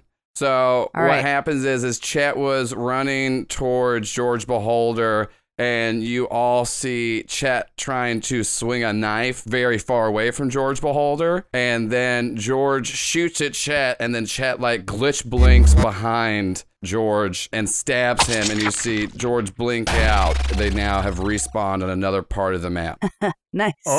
Oh, guys, I think the game started. Oh, God. Yeah, game started, guys. Let's get to a high vantage point. I don't know this map. Can I pick up a gun? Yeah. If I could, I'd like to use one of my mundane powers, which is what could go wrong. Whenever I charge into immediate danger without hedging my bets, I can do some stuff. I would like to just pick up the first gun I see and like kick open the door and run out and start firing. Hopefully I see George Beholder. So yeah, I'm just gonna start running and shooting. I can inflict 1 harm, and I can I'll reduce someone else's harm suffered by 1 if the time comes to that. You run out and are trying to shoot, and you do get a shot off towards. You just picked up a handgun, and you're firing towards where George Beholder is, and you can see that they are camping out, trying to snipe all of you coming out of the exit of the spawning room that you're all in. So you can kind of call out and let people know that George is definitely holding you down and sniping you. But what is spooky, though, is even though it's not supposed to be in the game style, there seem to be some zombies walking about that are shuffling towards you as well. Oh, okay. Do I have my wings? You do try some of your wings, and they do seem to be present here. Hell yeah.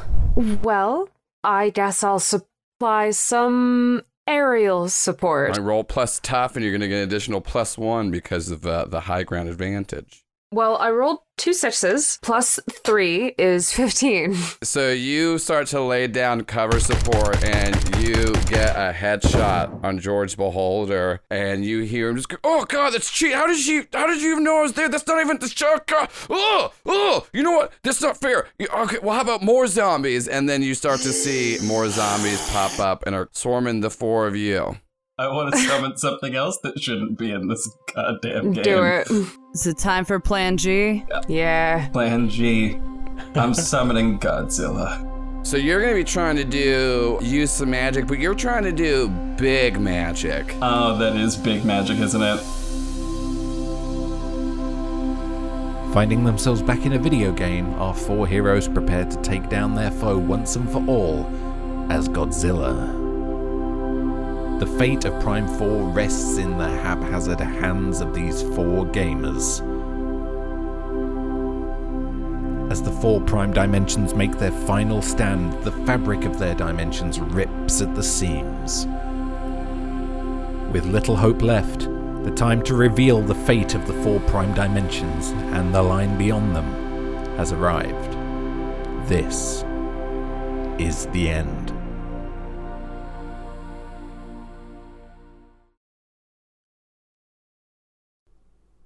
Prime 1.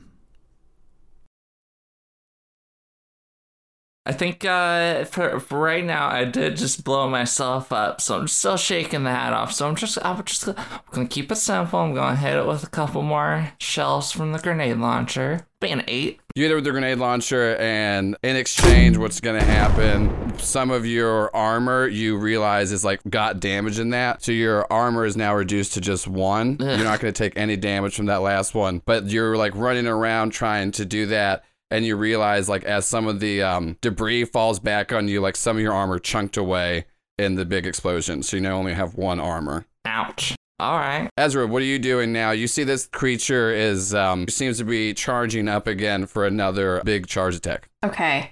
I am going to...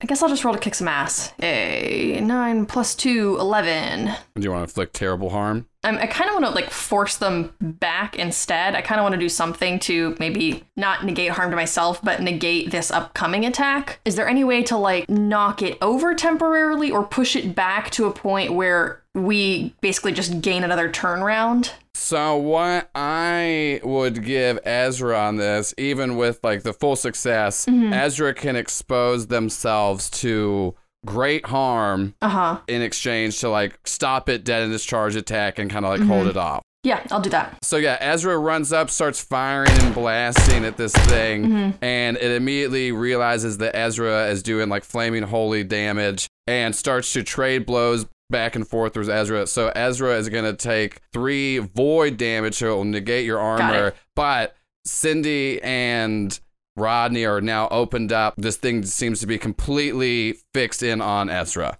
Okay. What is the current drummer boy situation? Right now, that big howitzer blast you did take out most of them in your immediate vicinity. It does seem like there's another group shambling your way. It seems like they're going to be on you in about 5 or so minutes. They're pretty slow still. Okay, so they're not an immediate concern. In that case, Rodney, do you have a plan? Do I have what? A plan for the current moment? To just keep attacking the monster until we kill it. I don't know.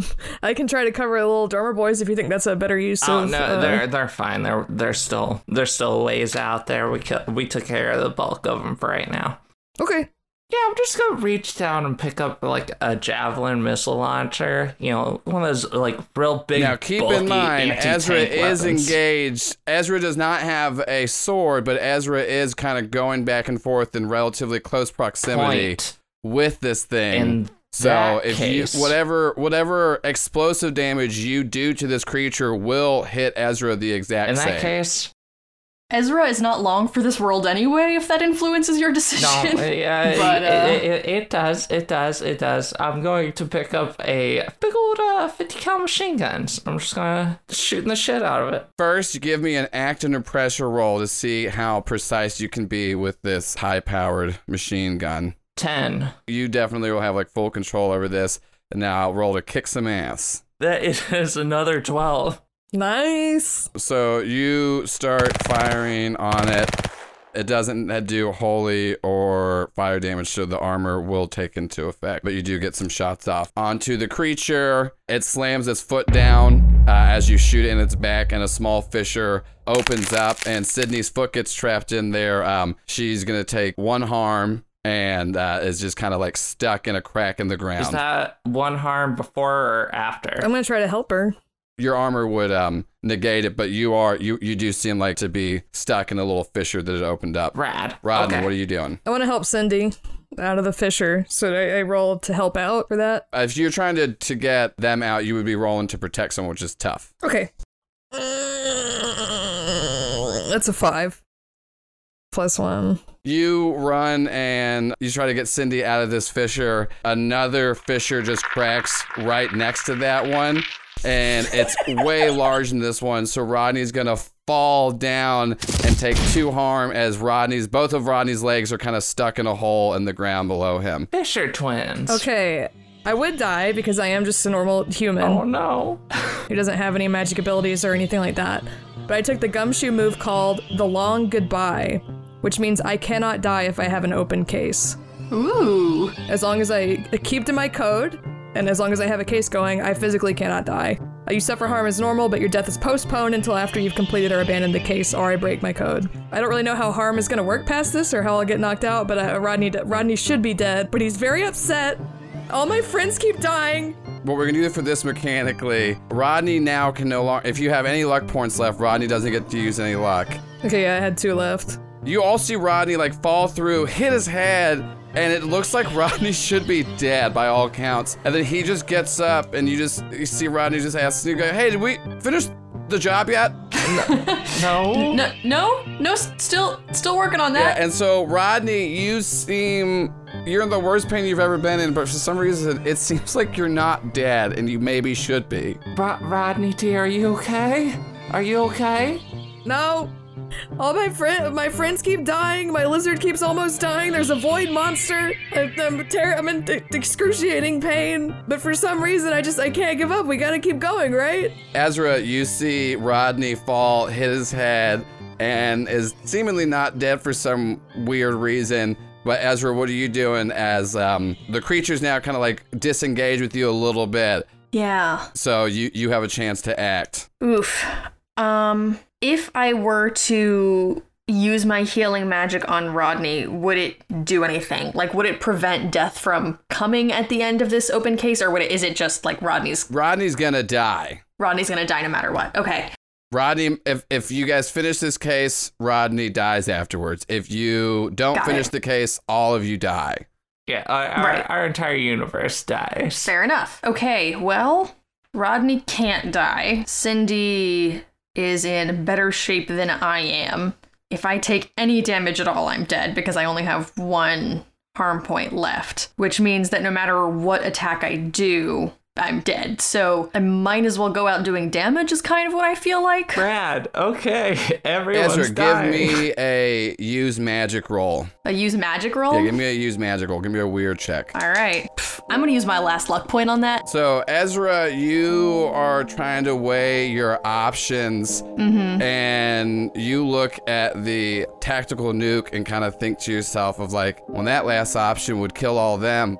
And you see Ezra's wings form up again around them.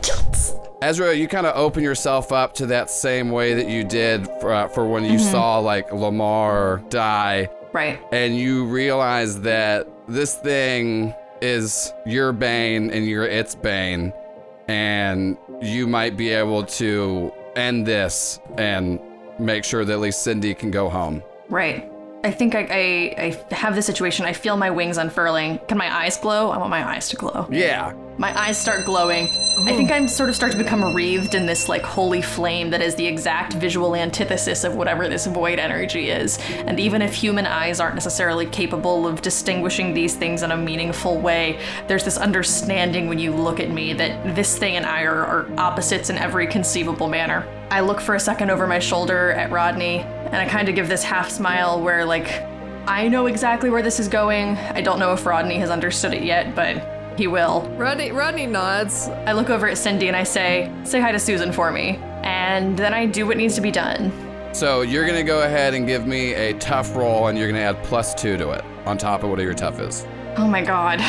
So I rolled a 5, I add 2 for a 7, plus the additional 2 makes it a 9. Ezra just charges and starts firing their gun, and then with Ezra's last will, transforms this gun back into a sword as soon as they make striking distance, and you see Ezra just lunge through this 20-foot tall, colossal void beast and just blast a giant hole through its chest as you just see Ezra dissipate into just angelic light energy on the other side of it as Ezra dies.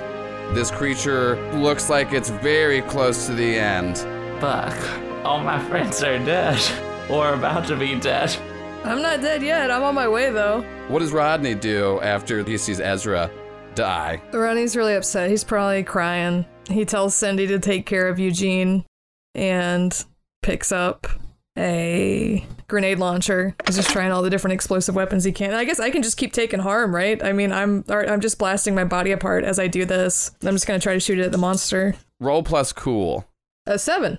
So Rodney just looks at Cindy and just goes, all right, take care of Eugene, and just picks up 2 grenade launchers and then shoots at the ground below him And so Rodney just explodes up in the air, still doesn't seem to die, then lands in the giant hole that Ezra left in the chest. Rodney starts blasting grenade launchers inside of this creature as it just, as Rodney predicted, doesn't have armor in the inside of its body, and Rodney found a way to get inside and attack from the inside. As you see this thing just explode and crumble in on itself, Cindy, even if you spent the whole night searching in it, you do not find any trace of Rodney's body. But Cindy, you stand in a now open field because Ed Minions is destroyed, and once this 20-foot creature collapsed, a blast of light shoots out everywhere, and the closest group of little drummer boys seem to transform back into regular people. And Cindy realizes she saved her dimension, but all of her friends are dead.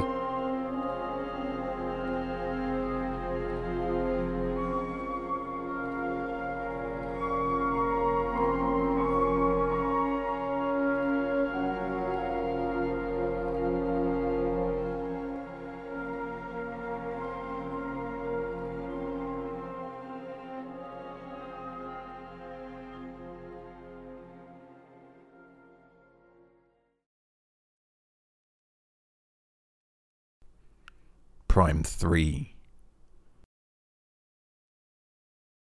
Do you have any bombs, Lope? Yeah. Okay. Well, I want to read a bad situation. 9. Oh yeah, so you get to choose one off of that list. What's the best way to protect us? That's the mixed bag, because what you're starting to look around and realize, because Lope has said a bunch of stuff that didn't really make any sense, and Alice is the only one out of this group that's really ever done anything with magic. Harold has some ghost abilities, but Harold is just a ghost and doesn't understand about being a ghost. But with Alice's studying and looking around, you kind of realize that the best way to protect you all is that, like, you have to finish this fight, because what Alice didn't realize before, it seems like there's cracks in the sky. You thought it was just winged beasts filling up the sky, but it does look like the actual structure of your dimension is breaking apart right now. And Alice also puts together the fact that the greater we is humanity on a whole, to where the four of you, as long as you kill this beast, it doesn't matter if any of you live, because if you don't kill it, none of you live. Well, I'm gonna die either way, so I grab the shotgun and I hold it at my hip and I like climb out of the car right as I lob a bomb at the Manticore. Okay, roll to kick some ass. Oh, I'm gonna have to use another luck point because that was a 6. So you hurl the bomb and it hits the Manticore. It does seem to be very hurt by it. And Alice then is going to take 2 harm because the Mothman is behind you. And what's weird about the Mothman, it's just like flapping wings on you. It's more annoying and stuff like that. But then it gets some weird growth moth like fuzz in your mouth, so you're kind of choking a little bit after you threw the bomb. So you're going to take 2 harm from the Mothman. Eating your hoodie. Yeah, it's just like trying to eat your hoodie just a little bit. Ugh, get off, you weirdo. The sword came from like previous research and work, Yeah, right? y'all just had, y'all brought it to kill the Manticore. We don't know where it is right now, right? If you give me a sharp roll, you could look for it if you're trying to. I think I would like to look for it. So I'm shooting at the Manticore and you're doing the smart stuff. Lope like stands up in the back seat and like claps Alice on the shoulder and just says, "Nice shooting." Oh shit. That is a 3. You see what you think is the sword in the rubble and you're like, "Oh, I got it." And you just like run over there and you pull it up, and it's just like the inside of a Coke can that was just like kind of sticking out, so it kind of like reflected and looked a little silvery.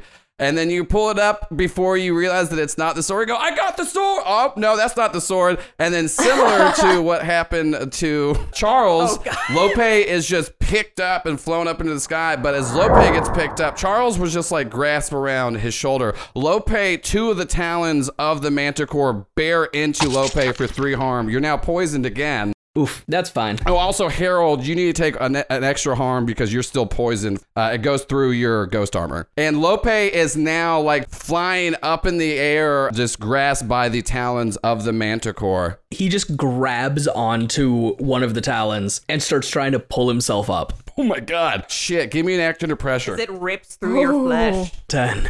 What are you trying to do besides get out from the claws? Because I want to know what else, in addition, you're trying to do to this. I'm trying to basically climb onto the manticore and just like get as high up on the manticore's body as I can. Basically moving it from like the manticore having me to me having the manticore. You de-impale yourself from the manticore claws, so you're gonna take 3 harm. You'll just take the 2 harm because your armor, and then you will take an extra point of poison damage that negates your armor.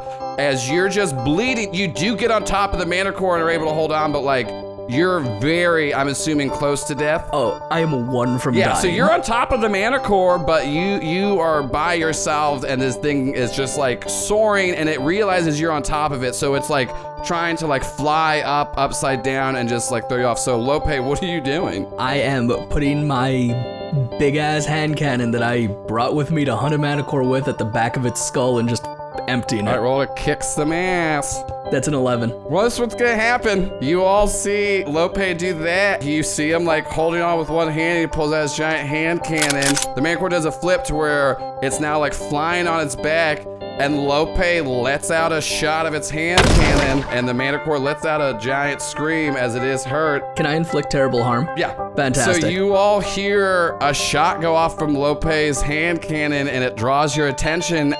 You see Lope fall from the back of the manticore, and his body hits the ground and just explodes. Alice, what are you doing? The Mothman's now off you. There's some hellhounds on you. Oh my gosh, he has my knife. I don't have a knife anymore. Why did I give Lope my knife? He's dead now. Can't even use it. Ungrateful. Oh my God, Lope's dead. Okay, I'm going to shoot the hellhounds with my shotgun. All right, roll to kick some ass. Well, I rolled an 8. You are going to trade some blows. You do get shots off, but since there's multiple hounds, you are going to take 3 harm as they're overwhelming you. You kill one with one of the shots, and you're able to blast one, and it falls back. But it does seem like more beasts are coming out of the woodwork on you. Charles and Harold, what are you two doing? You were still flying around, and then you just saw Lope fall to his death. Is the manticore still flying? Yeah, the manticore is still flying. This is not a good way to do this. We've got to get down. Let's put you down and see if you can hit that thing. And I say, we need to get the sword. Okay, well, you shoot at the thing. I'm going to go get the sword. Right. I think I remember where it is. And I try to remember where it is. I definitely remember where it is. All right, yeah, so you got full success. You look around, you use your ghost sight, and then you do able to see it. So you start making your way over to the sword. Charles, what are you doing? You're sat on the ground. The manticore is in the air, but you do see what looks like just a giant winged bear running towards you. I mean, it's fun though because the bear's so big, it does have wings and they're trying to flap, but like the bear's still too big to like get off the ground with it. So every once in a while it does like a little hop, the wings flap and it glides a little bit. Like it would look real adorable if it wasn't feral and like, 7 feet tall and trying to kill you. Charles has just seen his friend die, and Charles is enraged. So Charles is going to take his machete and he is going to stab the bear in the face. Do it. Roll to kick some ass. That would be a double 6s, y'all. Hell so that's going to be a 13. What I'm just going to do is you don't have to pick an effect. You're not going to trade any harm. The bear roars at you. You roar just as ferociously back, and you just run, do the cool, like, run, jump in the air where you're about to, like, hit each other. And then Charles just, like, slices the head of the bear off as he, like, lands on the ground conveniently next to Alice. Charles is panting and covered in blood, but was that cool? That sounded cool. That was really cool. Thank you. Alice, you're very hurt. Yes. What can I do? I don't know. Has any of the special items rematerialized after being blown up? No. God damn it. Let's just kill this thing. For Lope. Harold, what are you doing? You have found the sword, but it was like a good distance away, and it does seem like the poison is still affecting you. I am going to use magic to try and heal myself, as is part of the use magic rule, and that is going to be an 13. All right, great. So you won't get any heals, but what will happen is the poison is now out of your body, so you will no longer be taking continuous damage. And then I'm going to fly back towards where and my then- friends are going to die. Now you give me an act under pressure roll to see if you can get over there in a fast amount of time. Let's say yes. You are able to make your way, and so the three of you are now pretty much back to back as there's just hordes and hordes of beasts surrounding the three of you, and the Manticore is just flying above, just letting out roars that seem just to be calls to actions. As you see, like, the Manticore is like flying upward in the air, which Charles had recognized this before. It's the Manticore is going to pretty much try to dive bomb the three of you. What are you all three doing? Can I use magic to heal myself? I haven't done this before. I don't think I've healed myself before, but I can try. I've read the books. Oh, no. You try to use magic to heal yourself, and then you use magic to just burn yourself, and you're going to take 2 harm. Oh my god! Why did I do that? I'm dying. You see Alice try to, they're like, okay, I think I got this. Oh no! Because then Alice just sets themselves ablaze. Charles takes off his velvet smoking jacket and wraps it around Alice. All right, and then you give me an act under pressure roll because you're trying to do that as all these creatures around you. 7 plus 2 is a 9. You're able to put the flames out on Alice. That was your one action before the Manticore drops. Harold, what are you doing?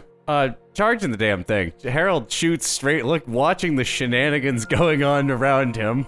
Shoots straight up in the air with the sword. Okay, yeah, do it. 13. Harold is going to fly up. What are you going to do for your extra on 10? So Harold's going to fly clean up and wielding the sword I'm hoping double damage to end the threat. So yeah, let me know if that pans out. You see Harold fly into the Manticore's open mouth, and you don't see Harold come back on the other side because Harold does do a devastating blow where it's very close to death, but that did do 4 harm to Harold and will negate your... And that's Harold. He's dissolved inside of the Manticore. Harold is dead too. Harold is dead. Harold didn't think he could die, so this is a real shock to him too.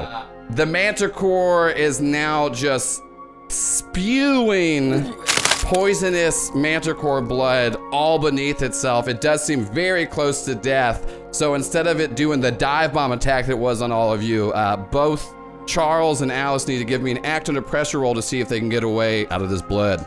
11.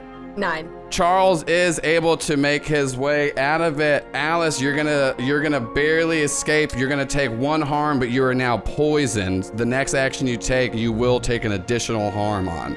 Because you got splashed pretty heavily by all of this. Charles, you now see that there's just what seems to be some, weirdly enough, some vampire woodchucks trying to bite at you. Vampire woodchuck? Yeah. Charles shoves some buckshot in the gun. He tries to shoot at the squirrels, so it gets them all. Do it. 9. Yeah, so you are able to spray blast them. One does just jump on you, bears its fangs into your shoulder. You're gonna take 2 harm as you just use the butt of your gun to hit it off. You did successfully do that. Alice, what are you doing? I'm gonna chuck my last bomb at it. Chuck it away, plus tough. You're gonna take an extra -1 on top of this because you are unstable and poisoned. Doesn't matter anyways, cause I rolled a 2. Use my last luck point right before dying. What's gonna happen is you were aiming for the Manticore. It does not hit the Manticore, but you are able to just hit the ground to where you do clear out the immediate surrounding of monsters on the 2 of you. Has now righted itself and is flying back towards the 2 of you again, trying to do a final assault and swipe. So both of you are gonna give me an act under pressure. 10. Okay, and then Alice? 11. All right, so both of you are able to jump out of the way. Alice, with you exerting yourself like that, the poison courses through your vein and you take 1 more harm. Dying. Yeah, so you look over, Alice is struggling really hard. What are you doing, Charles? I think Charles needs to end it. Otherwise, everyone's going to die. All right. So Charles, he doesn't have his big gun anymore. No. But I think he has his trusty shotgun that he's had with him for 20 years. So I think he takes a knee to get a good right angle with his arm. And he looks the Manticore straight in the eye. And he says, "This is for those who have died. And for those that will, if we don't, end it. And he shoots. All right, roll plus stuff. 8 + 1 is 9, but I'm going to use a luck point. All right, great. Yeah, so you're able to shoot it. It takes the shot, and then some of its claws like scrape your back. You're going to take 2 harm, and you're now poisoned. It looks like just one more hit could possibly kill this thing. Alice, what are you doing? You are struggling very hard right now. In my final breath, I'm going to just kind of like hold the barrel of the shotgun in one hand, cock it, like air pump it, prop it up on my leg, angle it up and say, "Fuck you," and just fire at the Manticore. All right, and you're still gonna take a -1 on this because of your state. 6.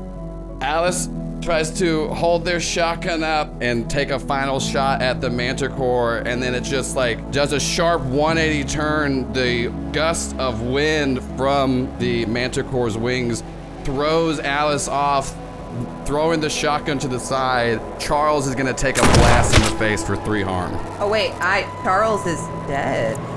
Yeah. Oh my god! And Alice sees their friend die, the Manticore coming right back towards them, and before the Manticore can bear its fangs into you, you see all of reality break down and your universe is destroyed in front of you.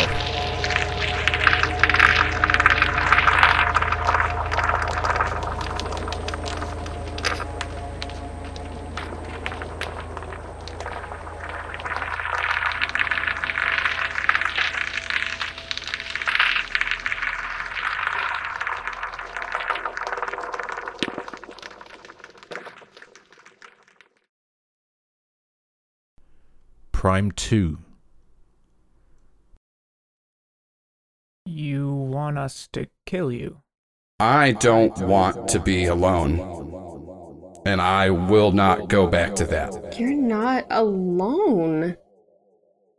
Can I use what could go wrong? It pretty much, without hedging your bets, hold 2. You may spend whenever you charge into immediate danger. I definitely know that this, like, being a deity is probably very dangerous, but at the same time, I want to try to keep going with what I was saying and really try to tap into the fact that maybe they are having some kind of human-like experience. And I'm just going to go up and I am going to just crouch near it and give it a hug like it is my sister and just say, "Listen, I don't know why you look like my sister, but perhaps there's a part of you in her and in me and in all of us. And if you created this place, then, you know, we, knowing it, why wouldn't we want to give to you what you've given us? And you've given us life, and you could still give us life. And if we could give you just a semblance of that back, I don't know if that would be balanced, but I know it'd be the right thing to do." Julianne would like to kneel down next to Kurt and just say, "This is my brother Kurt. He is incredible and he motivates me every day to do the best that I can. He's caring, supportive, funny, sometimes a pain in the ass, you know, a real brother." Each of you describe, and whichever one you can go first, your fondest memory of the other one. There was one time I was sneaking back in from monster hunting, and Kurt was trying to cover for me, and so all he had was this milkshake, and my parents were about to like look over and see me literally just like caked with blood and mud and this giant sword on my back. And so he just threw the milkshake forward onto both of our parents, and it got all over the kitchen floor. It got all over them, and they were so distracted that I was able to make it to my room okay. As you're telling that story, you see the face of Julianne starts to kind of like shift a little bit. It's similar to the face y'all saw in the Guardian holograms earlier, and it shifts back, but there's a single tear that falls down their face, and it actually looks like ice cream. I laugh reminiscing about that story, and I say, I remember it was in 2nd grade, and it was the first time I ever got picked on. And remember Julianne just, found me afterwards on the playground and, really kind of explained to me how you have to learn to stand up for yourself and what you think is right, regardless of what everyone else is telling you. And seeing her be so strong on a regular basis throughout our childhood, it helped form me into who I have become to be. And, without my sister in my life, I may not be sitting right here talking to a deity the way I am, or what I'm perceiving to be a deity. I don't know what you actually are, and it doesn't really matter, because at the end of the day, either you're going to end us or keep us going. And I hope it's the latter, but with a positive outcome for you. He represents everything good. He represents what this world can be and who people can be and who you could be, what you could have. If this world isn't lost to your indifference. As y'all are saying this to them, you start to see in this open field just different versions of Kurt from different ages, just being goofy and lovable, and just all these different scenarios and scenes. Just, it seems like psychic constructs are just like popping up all around all of you. And they then look towards Charlie and Conrad and say, well, these two have each other, but not everybody has somebody with these memories. And they look at Conrad and say, I know that you've been alone since your dad died, and I don't think you want anyone around. Why do you think that this place is worth saving if you choose to isolate yourself when you're not on a hunt? Honestly, I learned a lot of mistakes from my dad. When he passed, the only thing that I had left for my name was Gertrude, which is a minivan. It's like a home but on wheels, or it's a house on wheels. But it wasn't until I met these individuals did that house feel like a home. And through bonding and kind of just, and he just kind of like looks down. He's like, I'm not very good with words, but I'm a better man from knowing people like Kurt and Julianne and Charlie / August. Julianne is crying now. Conrad almost looks like he wants to cry, but it's like the toxic masculinity is holding it back. Yeah, so as Conrad is trying to hold back tears, he then sees up here behind Julianne his van. And I think that Conrad probably just starts busting down crying. just one solid tear. One. Yeah, but it's the most you've ever had. They look towards Charlie and just say, well, I hear all of you, and I get that, and I just don't. What happens when the four of you are gone? What happens when I make new friends and they leave too because they're not like me? What happens whenever I try to decide to leave again? I'm not what you would call a courageous man. I never wanted to be a hunter. I had watched Julianne. There was a lot of hunters that are kind of mean, I guess. I don't know, out for themselves, but Julianne was never like that. And I've seen Conrad come into the building. He's a bit surly. I thought he was scary at first. And, his coffee's really bad, but he did save some of the nice stuff for me. So I appreciate that. And Kurt made me want to be a more courageous person. He doesn't have powers or training like the rest of us, and he ran into danger head first without thinking of himself. And I'd like the chance to be more like that someday. Me, not August. And if it's somebody that you want to be around that'll be there forever, I think August might be your guy. He's been around a while. If we could just, figure out a way to get him out of here and kind of out there, that would be good. I'd just like the chance to try to do that. And I would like to use the power of the heart, which is what I took for leveling up. Okay. Because of the impression that Kurt had made on Charlie, he sort of molded himself in Charlie's image, and he took the power of the heart, so I can take a 10 on a help out roll. Okay.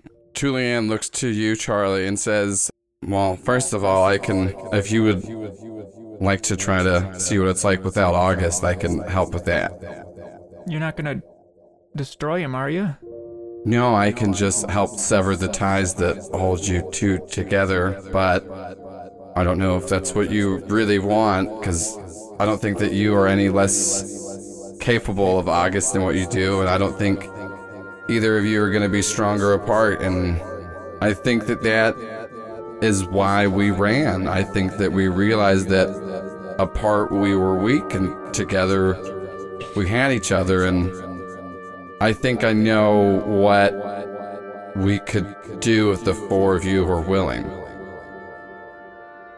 So what you need is for my power to stay here. And what I need is to not have this power or these responsibilities. And this world and all the other worlds past it, they're just the wills of power manifesting itself. And I could live a normal life if the four of you took my power and stayed in this world and did what you need me to do that I can't do. And you wouldn't have to kill me, but you all would have to agree to take on this power and to never have anyone else understand you but the four of you. I'll do it. I've never turned down a job before. Half of me already lives, dies, whatever. You get it. I knew there was a reason for everything I was doing. I just wasn't exactly sure what it was until today. So yeah, I'll do it. And they just look up, and for the first time, you now see their face as you saw in the hologram fully. They no longer look like a shadow version of Julianne, and they just pick up their sword, and similar to how you saw like Julianne break the shield, they take the sword and just kind of snap it in half, and a blast of light surrounds all of you. And once it dissipates, you now see just a human. They look normal. They look just like everybody else in the world, but you know that it's the Guardian, and they're now human form. And the four of you all find yourself with the powers to shape and mold this dimension as you see fit. And they just look up at you and just say, I remember when I made this one planet in particular and thought there's something about it. And now I know I was right. And they just start to walk off into the beautiful, peaceful field in the sunset. I'm gonna wave to the deity and just say, you can come back anytime. Be sure to grab an ocean water. I create one for them. Yeah, ocean waters just start raining from the sky. Oh, okay. We don't have a handle on this yet. I act like I'm turning a faucet off in midair. You turn the faucet off and they stop raining, and the four of you share a thought all at once, thinking, we might need a little bit of practice first. I think Julianne turns around to all of them and just says, so, monster hunting's going to look a little different now, huh? I mean, Should we still be hunting them? I mean, if they created them. No, I just mean this is a drastic career change. We're gonna have to seriously sit down and talk through it. Yep. Too true. Well. Oh, yeah. And the four of you now find yourselves with the powers of everything that this dimension has flowing through it, and you can alter and change it as you see fit.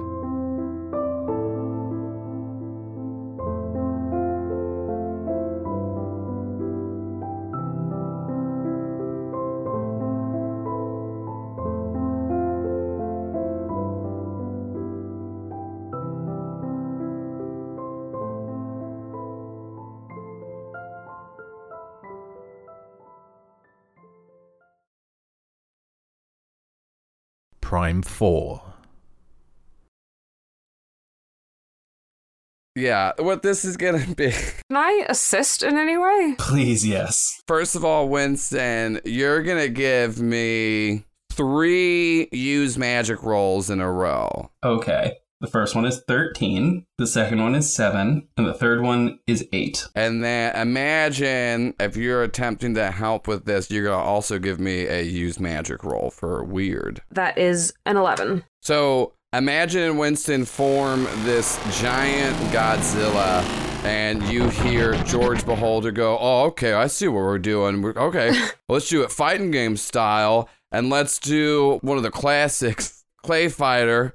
And we're gonna do this one bout, me versus Godzilla. Y'all are gonna pilot Godzilla kind of like a mech thing, and then we'll see winner of that. You know, if y'all beat me, I'll stay. We'll hang out and play video games forever. But if I win, well, I guess I'm gonna leave and then go hang out with my friends. And I guess, well, you already know that story. You're all gonna die, and your dimension's gonna die with you. But I'll die later. But eventually, I think that's pretty good stakes. Fuck it, let's Power Rangers this shit. Let's do it. Oh, okay, yeah, I mean. Y'all are like forming up, and so there is the head of Godzilla, his tail, his arms, and his legs. Those are the 4 parts you can control. Each of you choose one. I want his face. I'll take tail. I'll do legs for stomping. Ron will by default get the hands. I'm going to be a little claw boy. It's going to be great. Clawing him out. George Beholder forms in front of you as a giant taffy man in front of you, which is no one's going to know this. It's from Clay Fighters, the game nobody plays or likes. Joel, you're hitting the hot references. You're hitting a reference so deep. Yeah, no one that's will what get people it. like as references. That's what people crave. Y'all are now in this Godzilla mech in a weird hack version of Clay Fighters. Who's going up first? I want to whip him in the face with our tail. So yeah, try to swing that tail and give me a tough roll. Ooh, double sixes again, which is another 15. You just do a 180 tail swipe and just slap George Beholder in his taffy body as some of it just like flies off the screen. And you now can all see above you that there's 2 giant bars on each side. The side of George's, it looks like it went down a little bit. As a side note, my body and weapon are considered holy and therefore a weakness. Does that mean Godzilla's also... So the tail also... whip will count as a holy attack. And so as George Beholder is like, haha, that wasn't that hard. And he goes, oh shit, that was the angel part. And then you see a bit more of their bar goes down. That's what we call a 360 no-scope tail. Eh? 360. Sure. I picked up on the gamer lingo. That's pretty good, Ron. Yeah, so chat, you're going to give me a tough roll to see about avoiding a taffy punch from George Beholder, since you are the feet. Okay, to kind of like you're the shuffle feet, out of so the way. you got to move Godzilla around. Gotta move. 9. You are able to dodge a little bit, but you do get hit. A little bit of your bar goes down, but not completely. Winston and Ron, what are you all doing as the hands in the face? Atomic breath. This is going to be a weird check. Let me give a help action here, because I want to say in the Godzilla movies, Godzilla usually like puts his arms up and then like spreads them for like that. Yeah, so like I'm like my arms are clenching, powering up the atomic breath. Ron is trying to do that, but Ron's father instincts are still kicking in, and it's weird too because you're all part of this Godzilla mech, but you all can move separately. And so Winston is charging up a blast, but then instead of like putting their arms up for like a cool charge, Ron is just petting the Godzilla face. It's like a sweet thing, and Ron's trying to make it look cool, but he really just misses his son. But it is helping though, because it's weird, but it's very calming. So you will get a +1 since Ron was doing this in aid of fighting a monster. I just understand you're gonna be embarrassed by me, but I'm not afraid. I'm not ashamed of showing my love to you, Win. I love you too, Dad. This is really weird, but thanks, I guess. Winston charges up and lets out a big blast from Godzilla's mouth, and it does hit the Laffy Taffy George Beholder. As soon as Winston finishes that, it does open you all up for an uppercut attack as a large chunk of your bar, almost sizable to what Winston did with the blast, is knocked out. You all are knocked back again, and chat, give me an act under pressure roll to see how you are able to stabilize yourselves. 9. Chet is able to do a little bit of a ricochet parry attack and knocks back George Beholder, and you see George Beholder kind of like step back a little bit, and they're like swinging in front of them as the Taffy character until eventually you can see him doing a couple combos until eventually you see them start like reaching out and stretching their hand out, and like what seems to be a big giant fist, as you can only assume that George Beholder is trying to figure out all the moves list for this character. Wait, hold on. He's just like ducking and blocking a lot. Yeah. Can I cast Jinx and make him trip and fall over onto his face? Can I help by using a little foot too? Yeah. So roll that. That is an 8. You do trip them using Jinx, but then what happens is they fall over, and then you see Mr. Rossetti pop out and just start screaming about how that's not in the rules. And so a little bit of health regens back on the other bar. Can I try to stomp Mr. Rossetti back at his hole? Give me a tough check. I got a 2. You try to go stomp Mr. Rossetti, and no matter what anyone else sees, Chet has control of the leg, so it's kind of just depending where the position of this Godzilla is. And the Laffy Taffy just comes up and just like punches y'all with a mega hit, and y'all have just like one little bit of health left. They're at about half a bar. Okay, gang, we can do this.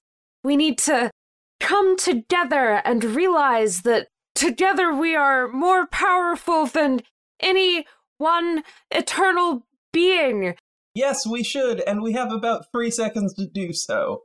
Let's go. Okay, then. Let's all do that thing in the old Godzilla movies where we send all of our energy into his little tail spike thingies and make him like electrified for a mega super atomic breath. So everyone send your energy into the tail or into the back spiky fin thing. All right, so everyone's sending their energy back to you, imagine, as the tip of Godzilla's tail starts to glow as the rest of it lights up with it. And so imagine you're going to give me a tough roll, and you're going to get a +1 on top of your tough score. That is an 11 plus 3 is 14. Yeah. Y'all are Power Ranger moving it up, fighting inside against yourselves in the air. And then George Beholder sends a taffy fist for Godzilla's head as Chet immediately just does like a split as Godzilla and then pops back up doing like a roundhouse tailspin, just one hit killing George Beholder as the taffy form. And you all find yourself back in mini nodes. KO. Yeah. Hell yeah. George Beholder goes, shit, all right, that was a pretty good one. All right, I guess y'all win. I'll stay here, and we're playing video games forever. Yeah. Oh, forever, dog? Yeah, that's what the terms y'all you just agreed to, is that either, like, you know, I win and I get to go leave and hang out with friends, or you wanted me to stay, and so I said, if you win, I'll do what you want, and we play video games forever. All right, Mr. Beholder, the mini nodes is open for you if you need that. Yeah, great. And we play video games like you played video games like regular before, like where there's not like high stakes and you die if you die in the video game, because it's cool to like pretend to like almost die, but like we hate dying, dog. So yeah, that's fine. Like we can do that. Like I said, we just as you know, we don't have to have those kind of stakes. We just play video games forever. No, man, let's hang. Imagine. Hold on. Forever for you guys is a little bit shorter than forever for me. Oh no, I can make their forever the same as yours. Honestly, that also does not help your case, good sir. I'm just gonna stab him. All right, roll to kick some ass. A fate worse than death. That is a 7. You stab George Beholder, and it does seem like your trident does harm him a lot. It will negate all of his armor, which he has 3 armor points. And you stab him and do 3 damage to him. He just looks up and goes, "Oh, all right." And then you just see George Beholder's hand reach up and smack Imagine back as they go flying through the wall, and Imagine's gonna take 3 harm. Oh no. Sorry, guys. George Beholder then stands up, and their body is once again enveloped in this dark flame as it seems like they're summoning a void fireball in their hand to toss at you. I am feeling like I want to deliver a good old chill out punch. All right, so roll it, kick some ass. That's an 11. Chill out! You get to choose 1 extra off the 10+ list. I inflict terrible harm. All right, and then do you know what the base harm of your attack is? The attack has 2 harm, close, obvious, ignore armor. So yeah, you punch George Beholder, and it does seem to go through their armor. And he just looks at you and just goes, "Aw, man, are all of you about to do this?" And then you see the same thing. George Beholder just slaps Winston, and Winston goes flying back and hits the wall. And part of Winston's face has second-degree burns, as Winston is going to take 2 harm. Ooh. Chet and Ron, what are you two doing? I'll tell you what here, Mr. Undecided or Beholder, or whatever name you were gonna. I was ready to talk it out with you, play games forever if that would have saved humanity, but you just hit my boy, and so now I have to smack you. And with the rebuilt mini nodes, I assume I can grab a weapon that's relatively near me. Something that I like personally is skillets. I love cooking utensils, and so I assume there's some sort of heavy there's a cooking skillet utensil. in this, even though it's the media room. There's still a skillet. You like to serve your cornbread in the skillet. That's got the best flavor. So absolutely. So I'm gonna take a big old swing. Oh jeez, that's what we call a fail. Right there. This might be a good luck moment. I say maybe I trip over my feet, and I end up hitting him where I wasn't intending to hit him, and maybe that's where the dip in his armor was. So I used a luck point. So and got I'm going to give you a choice. Would you rather do more harm to him, or would you rather take no damage? You're still going to do some harm to him. I am going to say take no harm. Take 2 damage past his armor. You still are gonna hit them, but that's fine. You are able to just dodge out of a way of a void flame blast. And Chet, what are you doing? So while the Undecided or George Beholder has been distracted by all of this going on, which I'm assuming that his attention has been focused on the other 3 team members, Chet has tried to sneak around him. Okay. To stab him in the back. Chet pulls out a Bowie knife with a dark stained handle and says, "Sorry, Julianne," and I go to stab him. All right, roll to kick some ass. I got a 10. I'm guessing that'll do 1 harm, and then if I have sneaky, so if I attack from behind, I get +2. So that is +3 harm. I am going to inflict terrible harm. So what you do 4 in total? 4 harm. Yeah. I'll say because the sneaky, that is going to ignore the armor altogether. And then the other 2 have been negated by armor, so you're going to do 2 points in total actually getting through. You do that, the hand that had the hand on the blade that went into George Beholder's back just immediately gets engulfed in some flame, and you're going to take 2 harm. And you're gonna you lose that blade as it just stays embedded in their back. Oh, if only I had more knives. Imagine you're able to get back up and come back inside now. I sit up, brush some of the wall from me, and I'm gonna pull out the trident. Also, you do realize now that your wings do seem to be back in this world with you, not just because they weren't in here, then you got them in the video game, but you do have your wings again, just so you know. We are also inside, and I don't want to have to bust through his ceiling again, but goddamn, I will if I have to. I'm gonna charge at him and try and impale him on my trident. All right, roll kick some ass. That is a 10. All right, cool. And then you get to choose one off the 10 plus list. Inflict terrible harm. So you do 4, and that's gonna negate all of his armor because it's holy. You stab George Beholder, and they just look like this one blow is like taking them down. They just let out this giant scream as a blast surrounds them, exploding all of mini nodes in every direction. And each of you are going to take 2 harm as you're just blasted back with this sonic flame blast. Can I protect someone? Can I throw myself over Win? Uh-huh.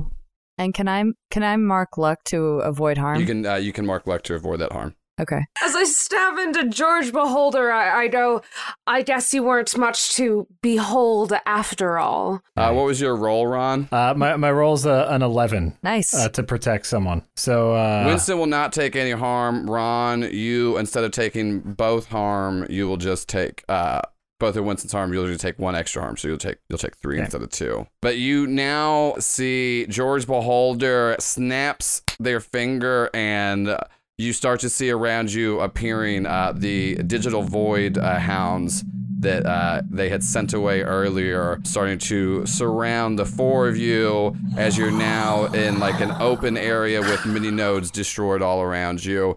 And George is starting to just envelop more in this kind of dark flame energy. I want to chuck some throwing knives at him. Do it. The roll tough. 7. So you chuck some throwing knives at him. How much do your knives do? 1. You throw 4 daggers. All of them just kind of burn up. They're not really piercing the armor. Chet just gets a blast right back for 3 harm. Oof. As Chet just kind of gets knocked back. Winston, what are you doing? All right, just gonna sort of boom at him. All right, cool. Yeah, so just give me a weird roll. You can try to use some magic just to put all your feelings at George. I'd like to use a luck point, if possible. Yes, you can. Because that was a 3. It's a luck point. That's a 12. So you all see Winston watches Ron jumps in front and takes the blow for him, and he sees Chet just get knocked back and is just burnt. Imagine is holding their ground, but still looking rough, and Winston just starts to just feel angry and upset and confused and scared, everything all at once, and he doesn't really know what to do, and he starts to just lash out, and all of you see this dark energy kind of shoot outward from Winston and then retract, and then to Winston everything kind of just stands still, and you see your mom standing in front of you again. No one else sees it except for Winston, and she just puts her hand on your shoulder and just goes, let me show you how to help. And the dark energy then turns into a bright light and surrounds all of you, and then just starts to pierce through George Beholder as if just hundreds of knives made of light just start piercing every section of George as you just see Winston is just kind of floating and controlling all of this power. And Imagine sees that this is happening, and they run and they land one final blow on George Beholder as you see their entire 6-foot-tall void flame tree and form just light up and just shatter. That sends a ripple across the whole dimension that y'all are in. It shatters all of the void beast around you. You just feel a calm as the 4 of you are standing in the area that used to be Mini Notes Cafe, but the 4 of you have saved your dimension. Hell yeah. Dad, I think we need to move. Whatever. I'm just so proud of you, boy. I am so sorry, Ron. I could not, in good conscience, let that thing exist. Like I said, Imagine, these buildings, they can be rebuilt, but knowing that you kids are okay, that's all that matters to me. Oh, and Winston, that was fantastic. Yeah! That was amazing. Yo, we saved the universe, dog. We did it. Oh, I am really tired. Wait, where's the car? Should we go to get to the hospital? No, dude, I told you there's no cars no more. We don't have any of those. Oh, jeez, Louise. Chet. Our transportation system here is awful. What are we going to do? I mean, you can fly, right? Oh, yes, that's right.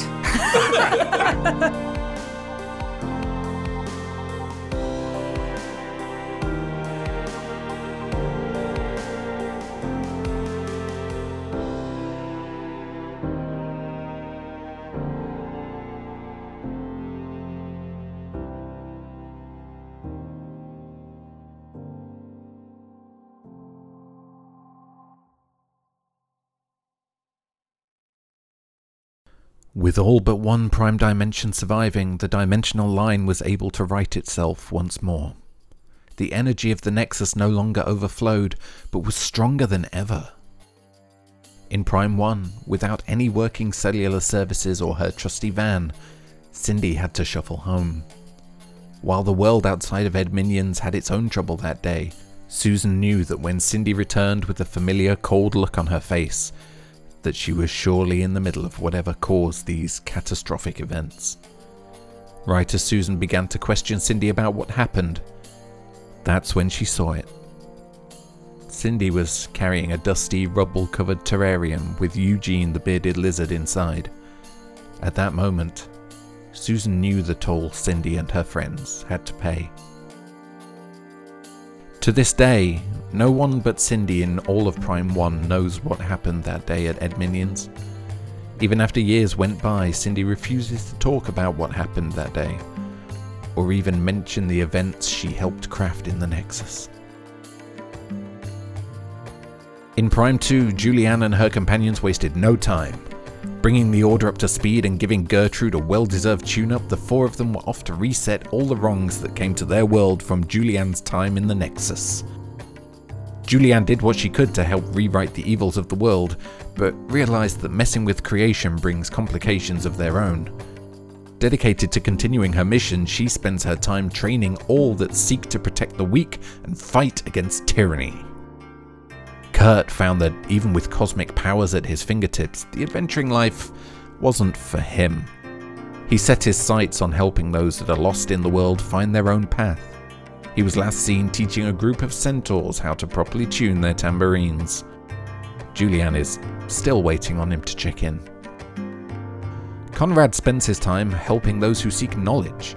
Finding the best way to truly fight evil isn't hoarding collections of relics and ancient texts, but to help spread this information into the world.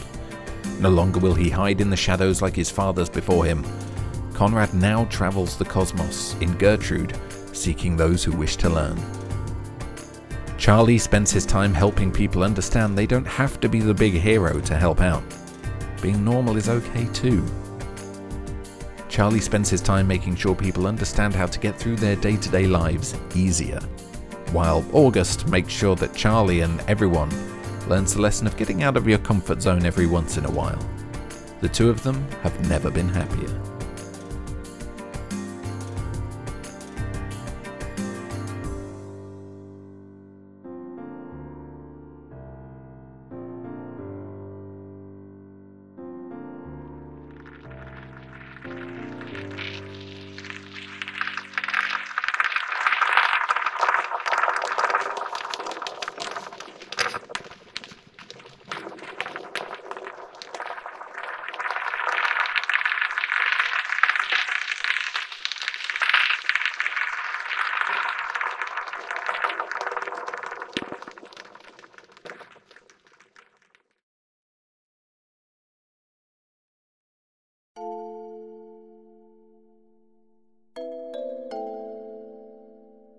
The Chosen Ones of Prime 4 found themselves in a world without working cellular networks, All their cars had been disabled and most things still can't fly. However, Ron, Winston, Imagine and Chet found themselves in the best spirits of their lives despite it all. Ron's past life as a mechanic came in handy when every car in the world suddenly broke down. In no time he was able to rebuild Mininode's cafe for Winston and his friends while also adding on a car shop to the side. After Ron got sucked into video games, he lost his taste for them. He's just happy that not only does he have his son, Winston, back, but that Imagine and Chet are part of the family now. Winston and Imagine run Mininodes together. With their magical abilities and tech savviness, the two of them create a new groundbreaking form of virtual reality unlike anything the world had ever seen. Although he helped create it, Winston still manages to find ways to die in video games you're not supposed to die in. While Imagine never thought that their destiny would be to live side by side with humans and working at a video game cafe, they felt a calm that they never knew before. They no longer felt the need to search for a purpose. Chet has still never gotten what happened to him in the Nexus exactly straight to anyone. Every time he remembers it a little differently or adds in a detail he forgot, but one thing is still crystal clear to Chet from that day. The promise he made to Julianne, and how he wasn't able to keep it. Chet was the first to return to the demolished Mininodes. He didn't know why he went back alone, but when he did, he found his crystal necklace. He was overjoyed at first, but then remembered. He had given it to Cindy, who returned to Prime 1. But their worlds were supposed to be sealed off. And if they weren't,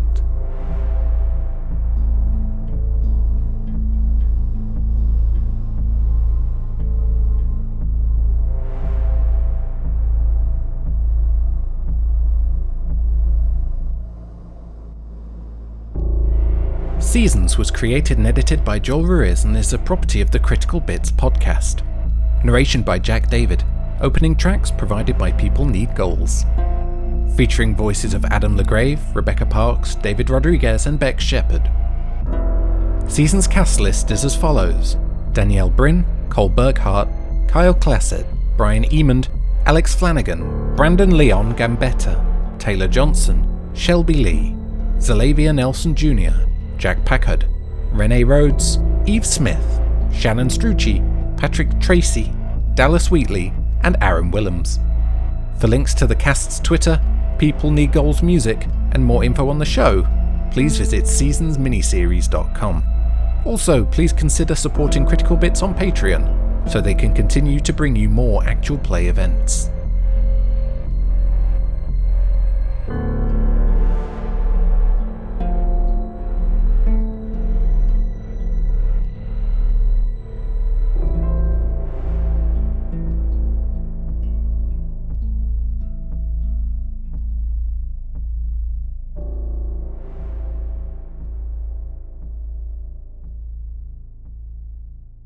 Hey everyone, it's Joel. I just want to say thanks for listening to Seasons. It was a lot of fun making it. It took about 6 months from the actual concept of the story to recording to editing all together. And I really appreciate the support of everyone that was in the cast of it. It was a pretty hectic schedule and just a big thanks to them. I especially want to thank Jack David for their narration and the use of People Need Goals music for the opening tracks and then the closing tracks for this last episode.